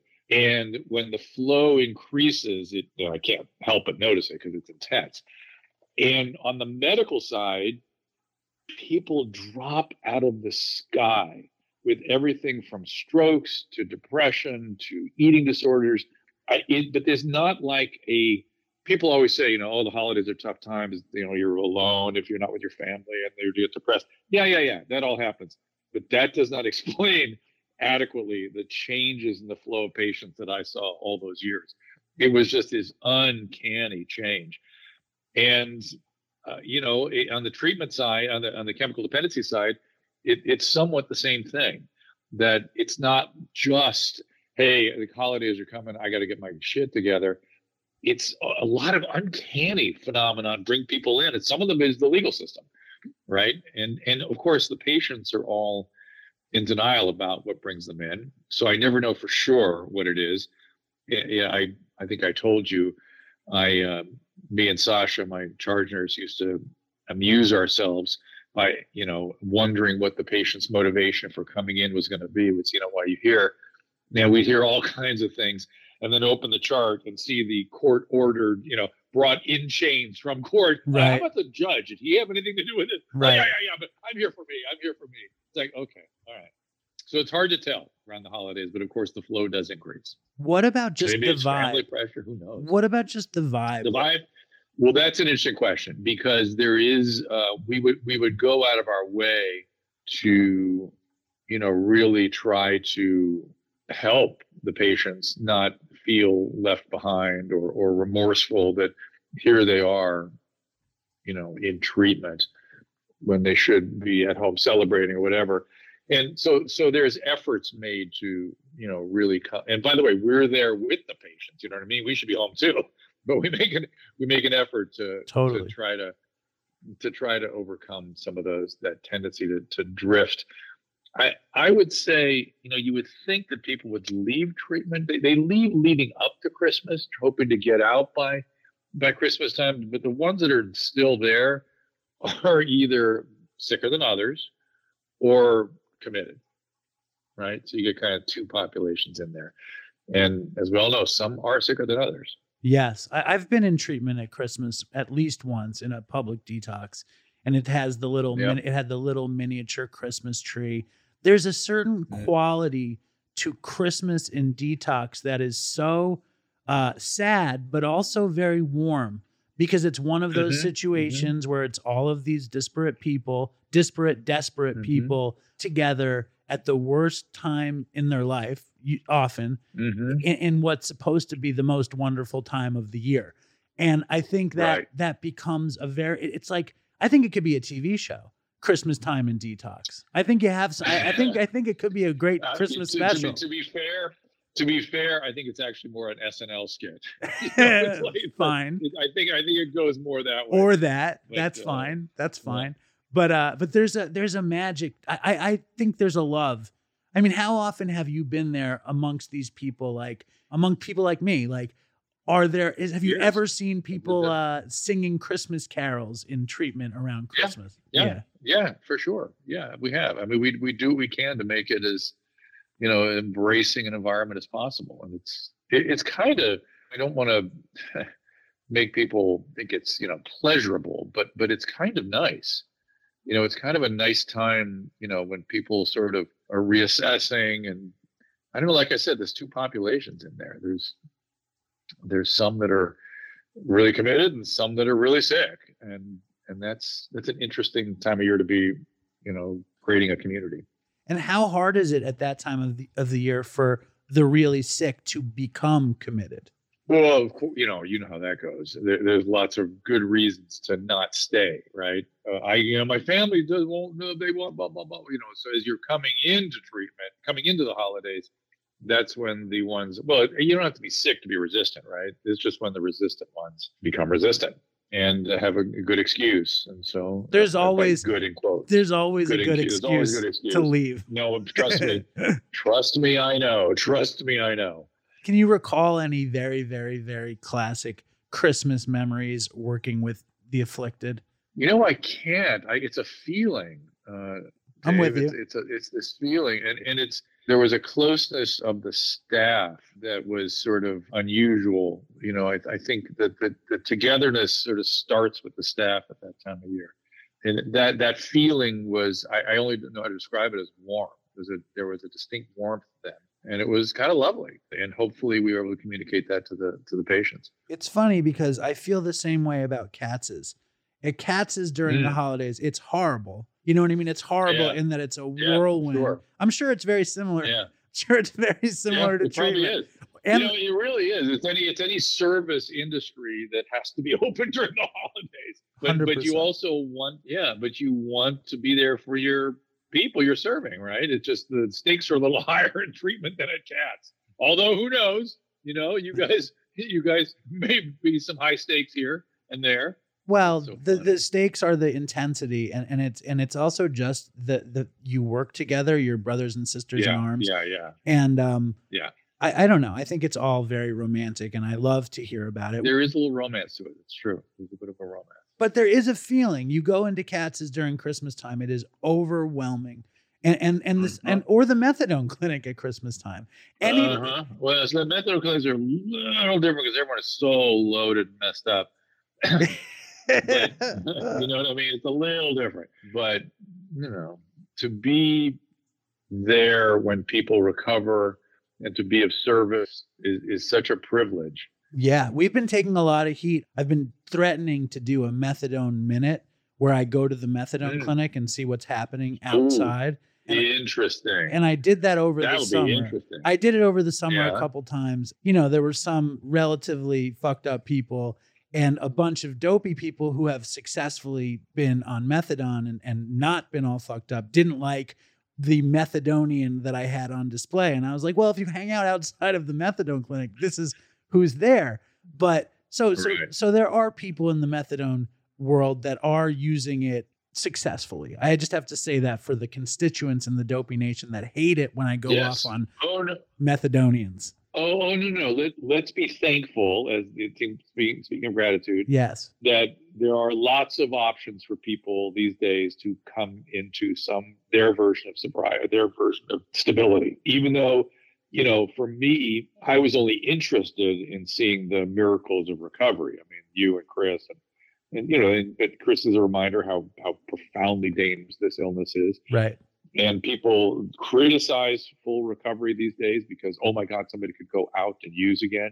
Yeah, they could. It happens. But it's a risk-benefit analysis. And to get the full benefit of a thriving recovery, you kind of have to be off everything or way low down on your Suboxone and methadone, way low down. But for others, that's not possible. And we should celebrate that they are out of the hamster wheel of active disease. Right. If they're alive, they can get better. And they can be better in whatever their situation is. We recently had some people who are doing this ketamine for depression. What's your take on it, Dr. Drew? I was actually thinking of you when I talked to them. It's somebody tried to get me into that business at one point. Like, you should be doing this. I'm like, I don't know.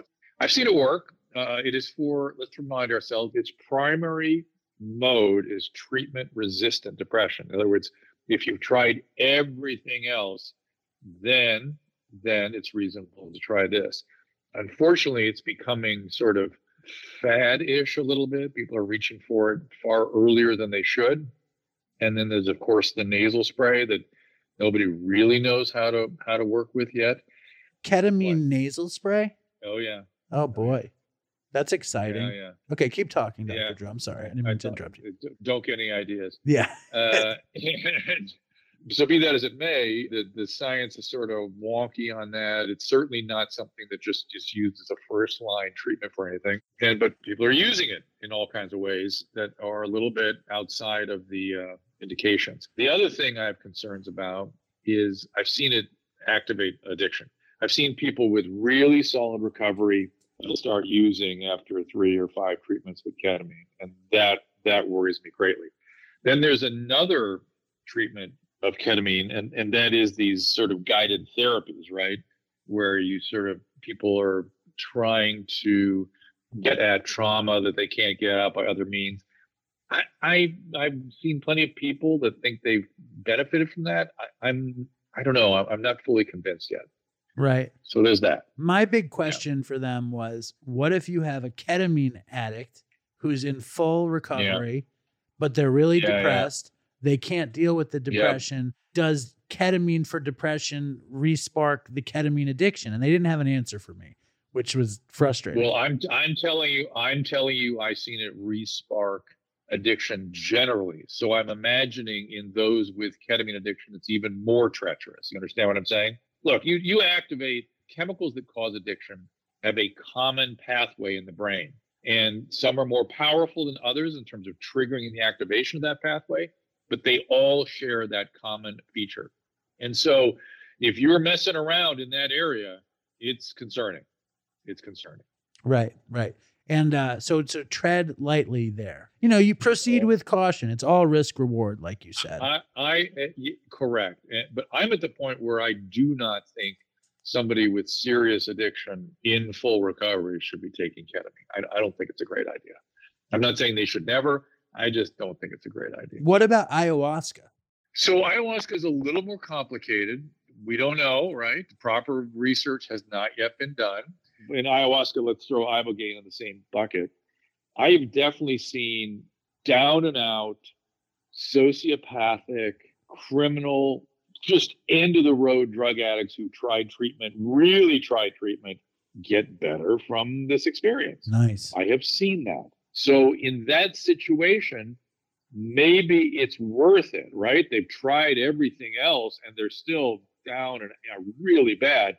I mean, you could argue that if you or I got in with them, we'd find that there were some weaknesses in their program, but whatever. I mean, they tried. And for those people, maybe this is meaningful. Maybe it's not just meaningful, but maybe it's life-saving. For the average person that is going, hey, shall I go to the city center at Hazleton or shall I go down to Costa Rica? Go to the city center.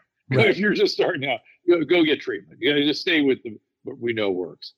But I think that maybe an ayahuasca Christmas detox sounds like another great movie. Like a really fucked up sociopath who goes on this life-changing trip and it's like the Christmas Miracle. It sounds good to me. It sounds like like some weird psychedelic junkie version of A Christmas Carol with ayahuasca. You're indulging your junkie self today with me. Well, congratulations. Thank you. I appreciate it. So what about you, Dr. Drew? What do the holidays hold in store for the Pinskys? We're going to be in New York between Christmas and New Year's. And we took a big trip to Europe and Spain and Portugal. And the whole family went. We had this magnificent time. And so we are hanging loose, laying low through the holidays. We're not doing a heck of a lot. Hopefully, that's our plan at least. Well, I hope I see you in New York and we can do some more catching up. And I'll definitely, I don't think I ever got you Katz's, so I'm happy to do it. I've never been to Katz's. How about that? I'll take you. Everyone will be so excited to meet you too. That would be awesome. Thank you so much, Dr. Drew, and Merry Christmas and Happy Hanukkah. I wish the Dopey Nation, which by the way is one of the most extraordinary nations I know of. I'm inspired by you all, and that you all rallied around dopiness is just the most. It's inspiring is not a clear enough word. Exciting. It's exciting to me that you guys gather together and share these stories. So I wish you the happiest of holidays. Happy New Year. Happy Hanukkah. Merry Christmas, and onward, everybody. Well, there's Dr. Drew, and it's been quite the Christmas classic so far. Lots of old friends from the show. Fucking original dopey influencer Dr. Drew, Novak, fucking Dopey Drez popped in. Tons of dopes sending their love and their spirit. I just want to tell you guys, as I'm making this show, I'm still using the computer I bought. Actually, my dad bought me this computer in, let's see if it's 2022. He bought this for me in 2016, right when we started making the show. And I'm sentimentally holding on to this computer, and it's just jam-packed with shit. And I swear, as I make this show, every second, I'm scared it's going to lose this thing, this document, this project. So, like, it's like what it reminds me of is being in a house that's freezing and running out of firewood and burning the furniture. It's what I'm doing. I'm taking all of this old dopey art, throwing it on the Google Drive, which I am very paranoid that I won't get to keep, and then throwing the art away so that I can finish this show.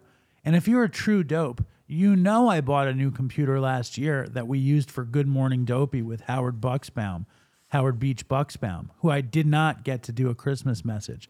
But maybe Howie's going to pop up sooner or later. I have a good computer sitting, I'm looking at it, but I'm still using the 2016 model. What does it mean? I don't know. I'm going to switch models for 2023. Here's some more dopes.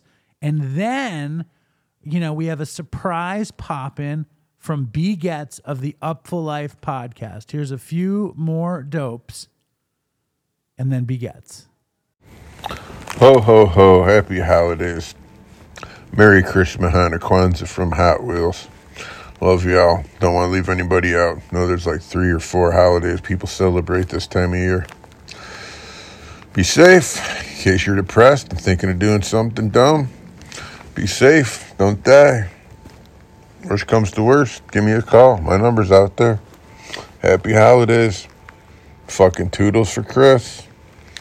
Peace, love, and all that other hippie shit for Tad. And shit, I don't know. If you drink, pour a 40 for the rest of the dead homies. I can't name them all. Howdy to the Doperinos and Dave.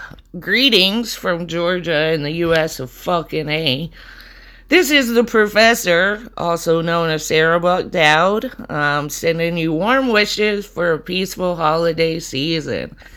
I specifically would like to thank the Dopey Nation and Zoom for helping me achieve another year of sobriety and recovery. It's been filled with hilarity, debauchery, enlightenment, and unfortunately butt plugs. Y'all make recovery fun again. I'm sending you lots of love, peace, great vibes for the next year. I can't wait to meet all of you at the next DopeyCon. Please come, because we want to keep Dave happy. Stay strong, reach out and connect with people, and fucking toodles. Y'all rock. Sending you smoochies, boochies. Hey, dopes. It's Mike Mart from the Don't Die podcast. Happy holidays. Whatever you celebrate, man, don't celebrate too hard. Because, you know, we're always in danger of fucking eating shit. Be safe. Late. Hey, Dopey Nation. Graphic design Ryan here. I hope everyone has a safe and Merry Christmas and meets a new boyfriend or girlfriend at the New Year's Alcathon. And hey, if you get some Christmas money, may I suggest getting the gorgeous Dopey logo tattooed on your body. Be good. Merry Christmas, everybody. All right, so here we go. On the phone with Dopey OG. Would you call yourself an OG dope? I think so at this point, man. I'm like 4 years in. It was double digits, like episode 63 when I got down. So, yeah, I think I can call myself an OG. All right, straight from the ganja farms. Are you straight from the ganja farms, or are you in Oaktown? I'm in Oaktown, but I have news about the ganja farm. It's from the Up for Life podcast. One of my favorite music journalists I've ever known, B. Getz. Welcome back to the show. How you feel?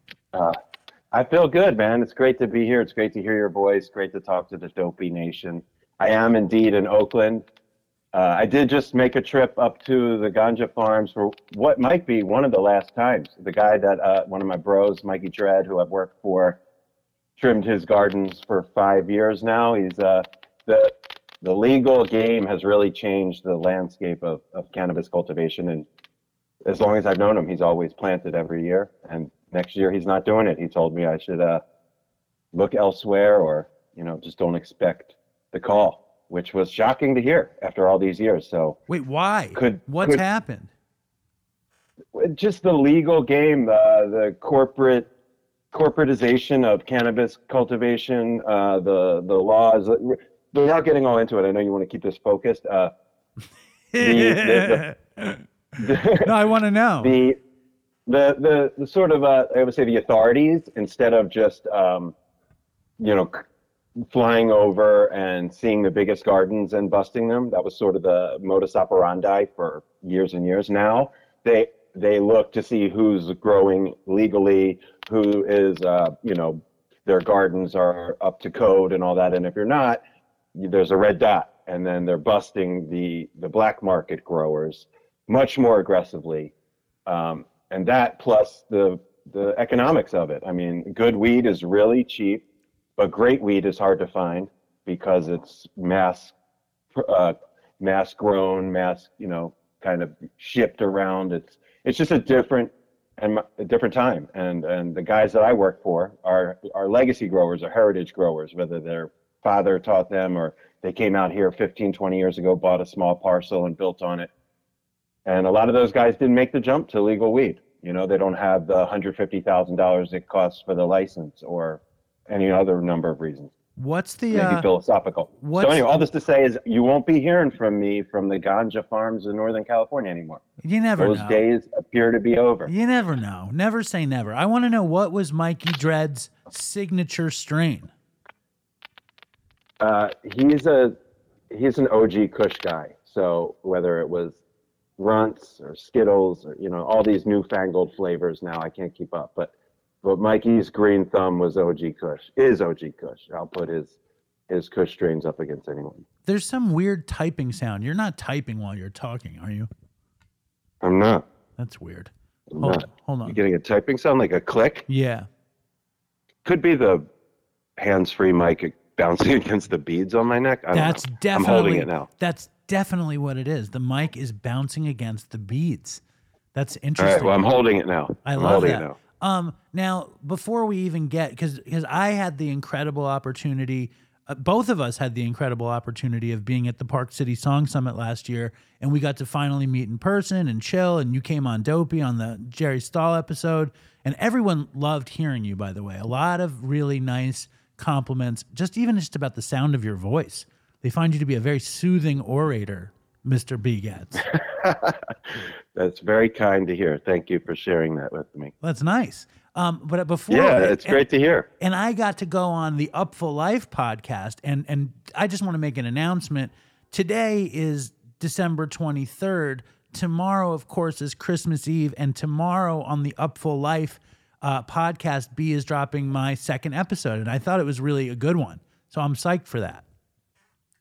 You and me both, my friend. And I would have liked to have put it out sooner, but I got a lot of great interviews, including the one with Rising Appalachia while we were there. But I have to concur, man. It was such a joy to spend time with you, to meet you, to see you do your thing, for you to see me do my thing, for that to cross-pollinate, and for us to just kick it. Because, we've been talking on the phone and texting, and I've been listening to Dopey for years and years, but it was really great to chill. And then at the very end of a 4.5-day event, you came over to my palatial suite, and we sat down for like 2 hours. And I will say this, it's kind of like chapter 2, building on what we did, because you came on Upful Life episode 33, which was about 2.5 years ago, and it holds the title as the most downloaded episode. Nice. It briefly lost it, you briefly lost it to Jake from QAnon Anonymous, and then as soon as I said that on Dopey, the nation rose up and snatched the title right back. Well, I love that. And I think I'm not big on, maybe I am big on self-promotion. I don't know. But I think that my Upful Life episodes are super, super, super sweet. And the one we did in Park City was like, we were just chilling because the week was over. And I remember just sitting back in that palatial, because they gave B this serious fucking suite. They gave me like the one room, and I was like coming off COVID. It was horrible. B had the fucking hot tub on the porch, the full kitchen, the fireplace. It was madness. And we sat at the dining room table, and it was very, very cool. So I want that episode to do better than my first one. So if you're interested in hearing a really chill fucking hangout with me and B Getz, check out Upful Life tomorrow. It's gonna drop.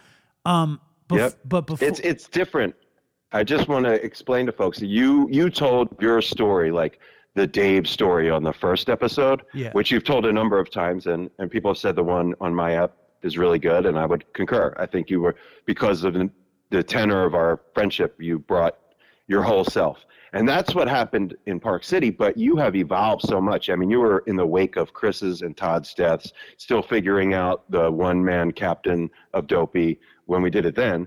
So much has happened in the interim 2.5 years. So I think that's really the beauty of part 2, is it's like an update. It's like the next chapters of Dave's life, of Dopey, of podcasting. And we touch on a lot of stuff. We touch on everything from like Mountain Girl to Fentanyl J to podcasting under your real name. I mean, it's really some profound topics, and we get a little dopey, but it's less like sex, drugs, and rock and roll, and more like heart medicine. And I think that that's really appropriate for the holidays. Yeah, and it's a real decent behind the scenes look, like how the sausage gets made kind of stuff. Yes. And very much like, like how it works, and like, and how Dopey is, what's happening with Dopey outside of the actual show of Dopey. So like that was joyful for me because the show and you were interested in that. So for me to talk about it to somebody that actually cared felt really, really, really good. So I appreciate you having me on. And I want to know, before we get into some old school Dopey story, why don't you describe what the ganja farms in Northern California are like during Christmas time. Well, it's the rush is to get it done so people can get their lives back for the holidays. So traditionally, they plant in May and even in April and work the land all summer, maybe do some greenhouses, which take less time, pull those down. So anyway, the harvest is when the rains come in October, and then it's a race, depending on the size of the farm. Some people want to get done by Thanksgiving. It's the more like skeletal crews and kind of more like mom and pop shops. They want to get done by Christmas, because when you're working, it's around the clock. You wake up, you eat some food, have some coffee, and then you sit down at the trim table and you're working for 8, 10, 12, 14-hour days, go to sleep for a few hours, rinse, repeat. So by the time Christmas time comes, if you're still on the farm, it's kind of depressing because you didn't make the goal and everyone's gone home. It's cold. Usually you're sleeping outside. So by the time December comes around, it's cold. So I would hope most people aren't on the ganja farms around Christmas time. But I did have Christmas dinner at Mikey Dread's a couple times over the years when I was working up there. And it's a little more stony than drunk as far as Christmas. Less mistletoe. Isn't Mikey Dread some reggae singer too?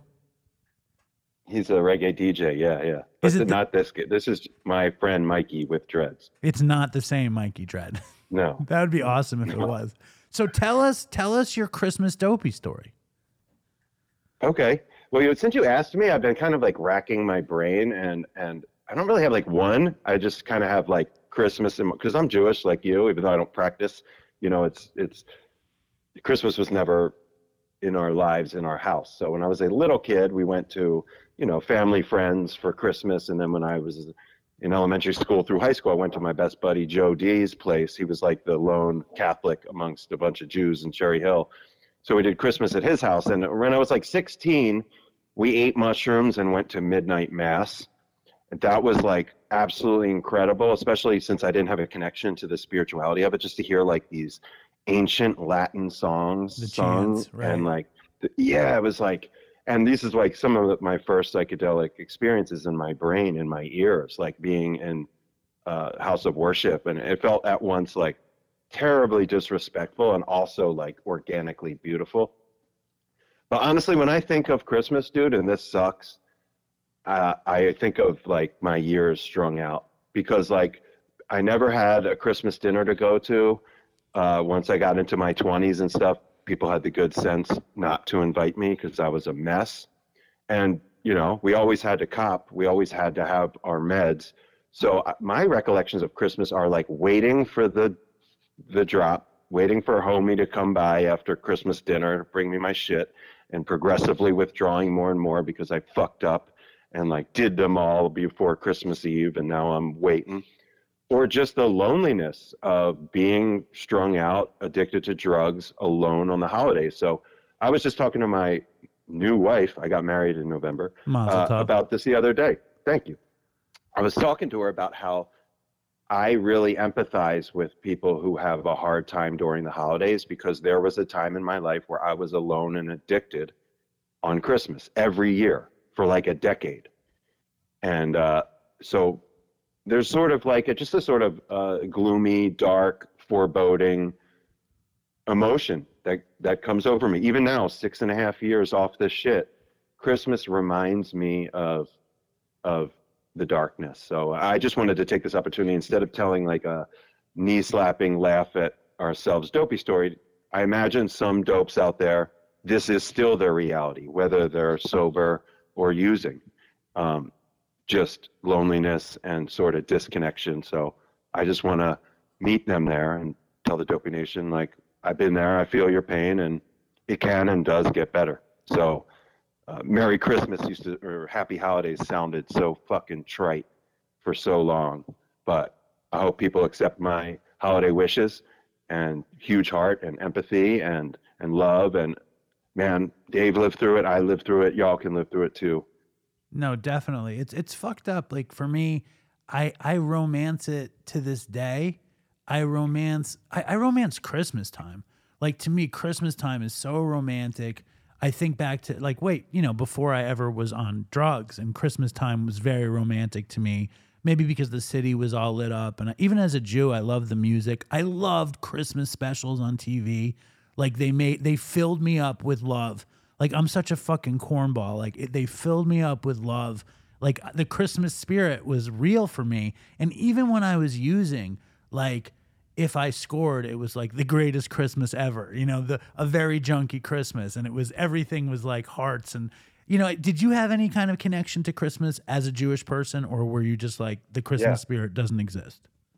No, totally. I mean, like I said, I got made fun of a lot when I like mentioned like that I had a babysitter when I went to the Dead show when I was like 16. So I feel like I always bring up babysitters. But when I was real little, my Nana, which was like a babysitter of mine, she was hardcore Baptist, and she had us over for Christmas, and I had a stocking and gifts under her tree. And then again, when I was growing up, going over to Joe D's, the Catholic amongst our Jewish friends, they rolled out the red carpet for us. We had gifts. We did all the Christmas stuff. So I loved that growing up and felt a sense of belonging to it, even as a Jew. What I'm saying is like once that ended and I got into young adulthood and became addicted and kind of just had a shitty attitude and comported myself with just a general sense of displeasure and negativity, I was no longer invited to anybody's Christmases, and I spent a ton of them by myself, either withdrawing or high. And while, yeah, I mean, once you got high, that, you know, in A Christmas Story was on TV, and homie's tongue is stuck to the freezing pole. Exactly. Yeah, all is right in the world. Like that's the I mean, all greatest- is right in the world. Yeah, that's the great. They have all these Christmas movies, the kid Christmas movies. The worst kid Christmas movie is Santa Claus is Coming to Town, with Santa Claus as the clay, and there's Burgermeister, and Santa Claus is this young strapping man. Do you know the movie I'm talking about? Yes. Okay. I've only seen it a little bit, but I know it. It's horrible. But that movie on heroin is like fucking The Godfather. It's incredible. So, and I watch it with my family, right? And it's just such a fucking piece of shit movie. And all I could think about is how much I loved watching it when I would get high. And I would like chain smoke Marlboros and be high watching this horrible Christmas movie. And my life is you know, light years better, but that movie sucks without heroin. I have to, or weed. Yeah. That's how I feel about Criminal Intent. Law and Order Criminal Intent was my shit when I was high. And now I can't get through an episode. You know what's fucked up? You know what good show I can't get through without drugs is Futurama. Isn't that sad? I lived for Futurama on drugs, and I cannot watch it off drugs. It's amazing. And King of the Hill too. How about a Christmas song? How about a parting shot? You got a favorite Christmas song? Oh man, I mean, I'm so into it. Like I'm like way too into Christmas music. Right now I'm at what's that? I'm at this crazy fucking super Christian Christmas song right now. The whatever, merry gentlemen, na na na na na na na na na, and he's like, to save us all from Satan's power, na na na na na na. You know, with tidings of comfort and joy. Like, I love tidings of comfort and joy, but I also love Darlene Love, Baby Please Come Home. I love Band-Aid. Do they know it's Christmas? What about you? Oh, B? dude, that is my jam, dude. Band-Aid, Do They Know It's Christmas will make me cry, even now. It is just right for the emotional jugular. I was gonna go Run DMC Christmas in Hollis, but no, I'm going Band-Aid. I'm going Band-Aid. Dude, Run DMC Christmas in Hollis, the hook, the beat is just I can't believe nobody made a song out of that beat besides Christmas in Hollis. The beat is so fucking big. I love that beat. It is. You know, DMC was supposed to come on Dopey, and he's been MIA. DMC is MIA. You think he's gonna show up for you? I do. You do? Yeah. All right. Yeah, just, you know, all good things in all good time. You're gonna get DMC, you're gonna get Trey. It's all gonna happen, buddy. Somebody just said they're gonna get us Billy Strings, but you know, let's just fucking chill. Good luck. Yeah, good luck with that. I would love to that to happen. I already pinged his agent, and his agent told me good luck. So no, I mean, dude, I was actually texting with Billy Strings a year ago, or maybe 2 years ago, and he was like, "Yeah, whatever," and then it never happened. And then he blew up. Yeah, he should have struck while the iron's hot. Now he's a celebrity. Now he's like the Taylor Hicks of, or not Taylor Hicks, Taylor. The Taylor Swift of jam bands. of jam bands. You never know. Exactly. You never know what's going to happen. B. Getz, thank you for coming Up back for on. Life 63. Christmas Eve, Up for Life 63. It's dropping. Up for Life. I'm on it. We're chilling. Tomorrow night, Christmas Eve. Check it out. B. Getz, Merry Christmas. Happy Hanukkah. And I'm sure I'll talk to you, but Happy New Year. And thank you for coming through. Thanks for having me, man. Love to the fam. Right on. Back at you. Hey, wait, one more. Me not say toodles. So now we've had dopes like Hot Wheels, B. Getz, fucking Mike Mart from Don't Die, Tex and the Horseman, Thelonious Monster. It's a cavalcade of dopes. And did you hear Graphic Design Ryan? Do you know who that is? Graphic Design Ryan designed the Dopey logo. He was our first guest, I think, on the show. Back in the day, back in 2015, he came to my apartment on Grand Street and we recorded. He was there the first time Todd called in and didn't know he was there. And all this stuff means a lot to me because I'm a sentimental guy, if you didn't know that. And here's a few more dopes. We're going to close this Christmas show with my dad and thoughts from a Jew during Hanukkah and Christmas. So here's the last of the dopes and my dad. Hey Dopey Nation, it's Teens from Philly wishing you happy holidays, peace and love in this new year to come. And hang in there, everybody. I know holidays can be rough, but it can always get better, you know. Coming from the chick that was featured in the depression episode, I assure you it can always get better. It can always turn around, man. And, I sit here with over 3 years of continuous sobriety, and I can honestly say I never had it so good in my life. And, 3 years ago, I stood on a train platform and didn't think there was a way out. But stay strong and, do what you got to do, guys. It takes work, but it's worth it. I can't believe I just said that. Ew. Anyhow, I love you, Dave. Stay strong, Dopey Nation. Toodles for Chris. Go Eagles. Hey, Dopey Nation. This is Jeremy Turner. I'm calling from the steamboat American Queen on the Mississippi River.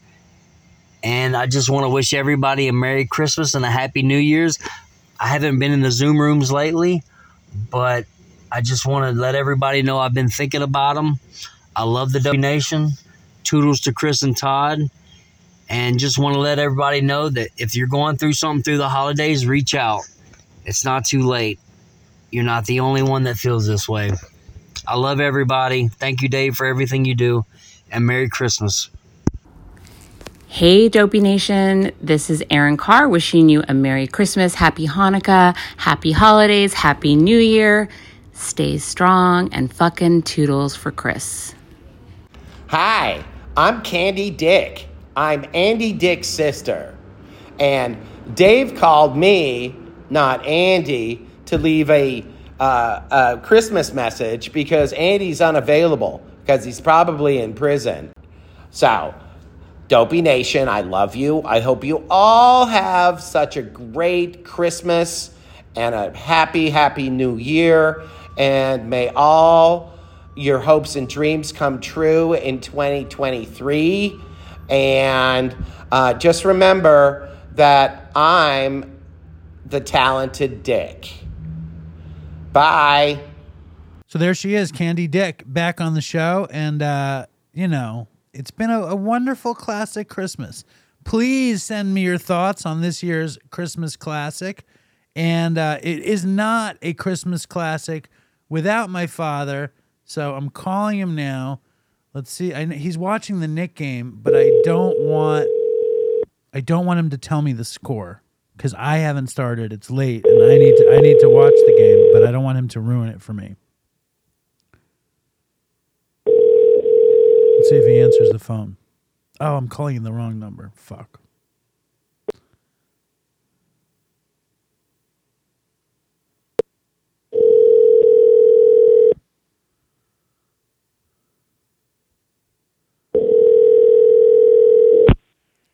Hello. Hello, Dad.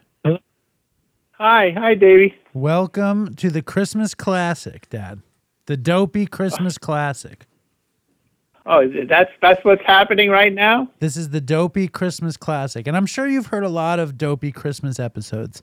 Are you familiar with our Christmas tradition of craptacularness? Not really, no. You've been on What do you probably call it? every Christmas special. Do you not recall the Dopey Christmas specials of yesteryear? What is that? Why it's called craptacular? Well, it's tacular. Now, Dad, as a Jewish man, as an older Jewish man, you've never really bought into the Christmas spirit. Has that changed, or are you still feeling very Grinch-like in your old age? It's changing a little bit. It's changing a little bit. Nora and Susie, it's making me change it a little bit. I almost enjoyed wrapping all these presents. I mean, it was sort of like fun to wrap them. It wasn't that much fun going out and buying them, but it was fun wrapping them. So maybe I'm less Grinch-like. Yeah, much less. I was accused of being a Grinch to the family the other night. Linda took us to this light show, and I was like, let's go. And Susan got scared, and I was kind of a jerk. And then the next morning, Nora said I was Grinch-like. So I'm working on and I figured it was just genetic. It could be. Yes, you blame me for everything. Maybe your Grinch-like is from me too. Well, yeah, it could be. Because it's Christmas, I want to first of all, extend good tidings to you, to all you and your kin, and I want to say that it is not your fault. What? I'm sorry. I'm not going to interrupt. Keep going. No, what were you need to interrupt. So what were you going to say? Well, you were saying good tidings to you and your kin, so you're giving good tidings to yourself. I know. I figured that was nice. But I want to offer a hearty apology and say that you are a wonderful father. And I was just talking. The computer that you bought me years ago, has just about had it. And I want to give you credit. Well, it's a 6-year-old computer. Computers aren't supposed to last that long. So I want to thank you publicly for buying it for me and for being such an incredible father.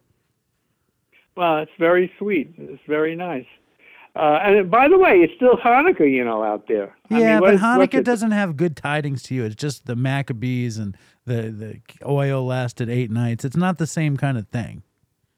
Well, no, of course not. When I was a kid, it was like nothing.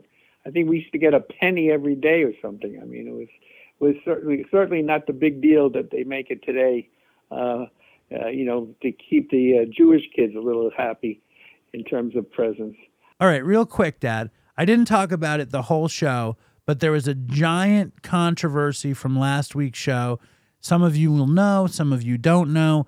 In the Johnny Jukebox interview, Johnny had talked about basically sexually assaulting a woman when he was 14. He said he had slept with somebody or had sex with them when they were unconscious. They were 24, he was 14. Not that matters. And then I said, that's not good. And he said, ha, ha, ha, I don't give a fuck. Then I took it to the editor to have it cut out, and I played the wrong clip, and there was a great controversy in the Dopey Nation. Right. I took it out. People are upset that I took it out. People are upset that I left it on. What's your take?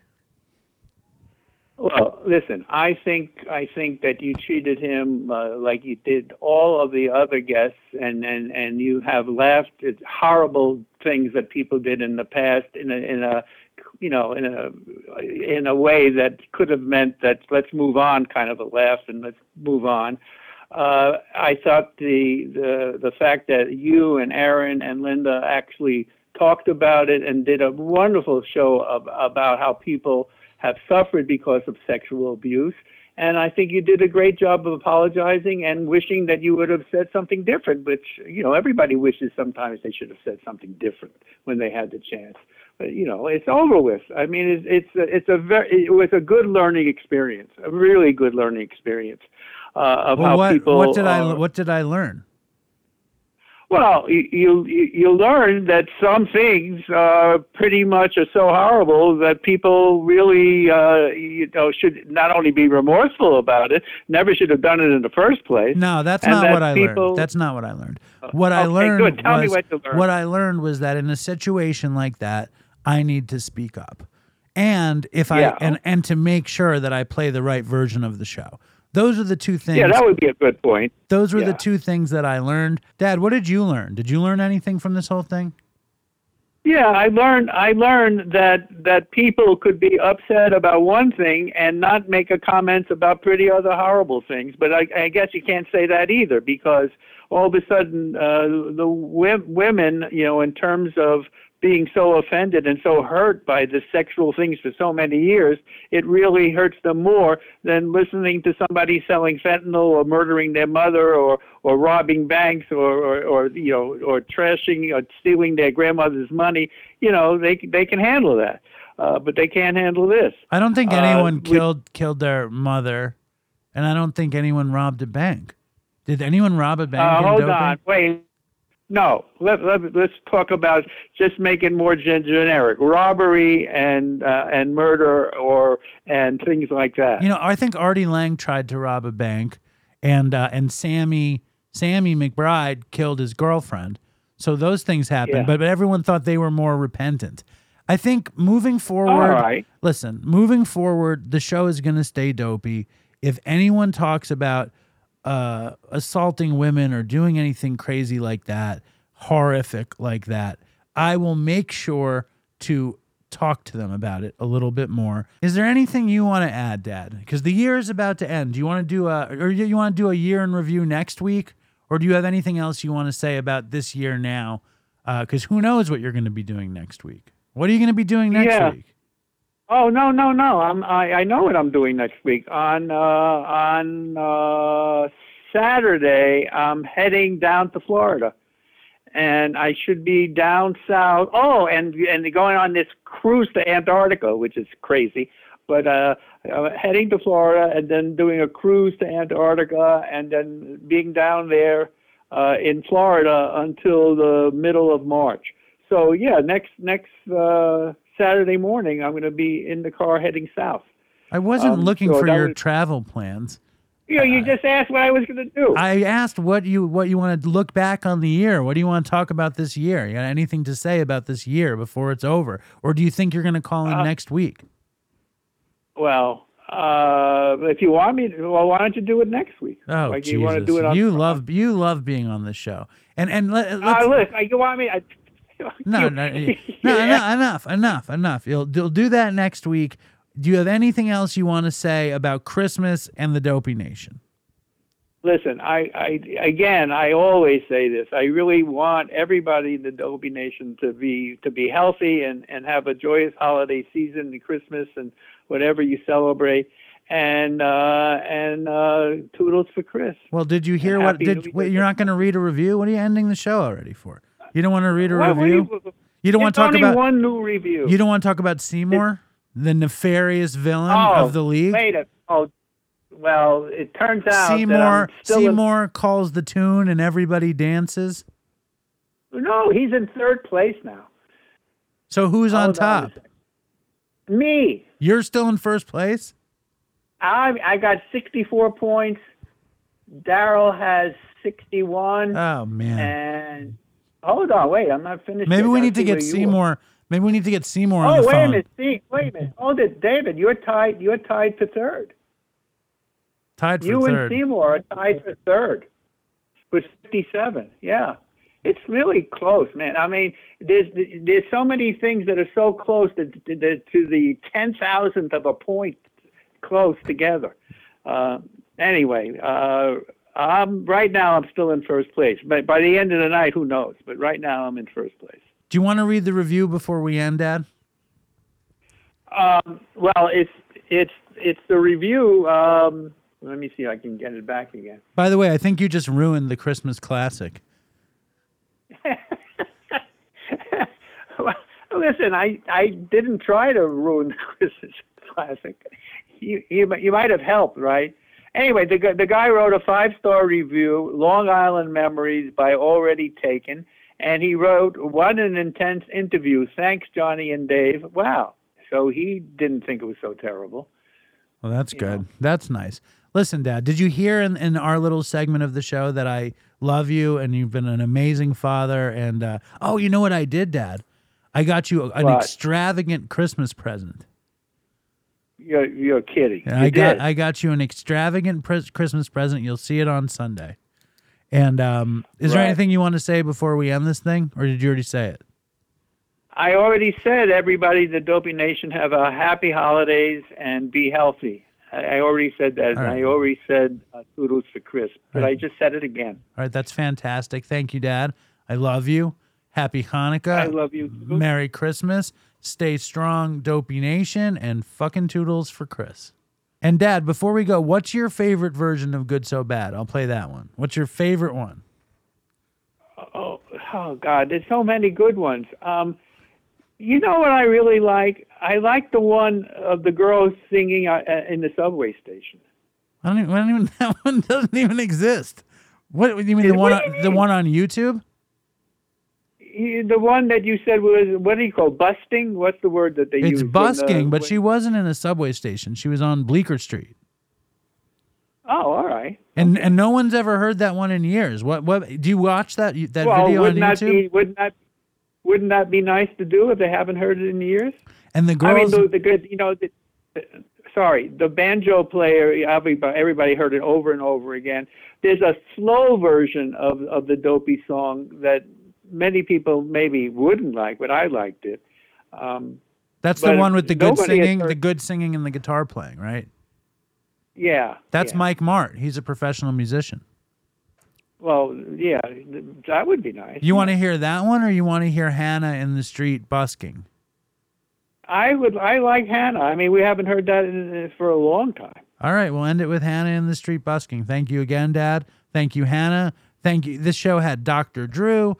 It had Brandon Novak. It had Lowe's from Brutal Recovery, B. Getz. Lots and lots and lots of Dopey in this show. And okay. And check us out on Patreon. Lots of good stuff on Patreon. And thank you, Dad. I'll see you tomorrow morning or tomorrow afternoon. And thank you for not telling me the Knicks score. I'm going to go watch the game right now, unless you tell me that I shouldn't. Blink once if I should watch it, and should I? You're saying nothing, so I should watch it. I'm saying nothing. I don't even know the score. I'm watching. I switched to the Net game, which the Nets won, so you don't have to watch that game. You want me to? No. I don't want. No. Okay. Good night, Dad. Stay strong, Dopey Nation, and fucking toodles for Chris.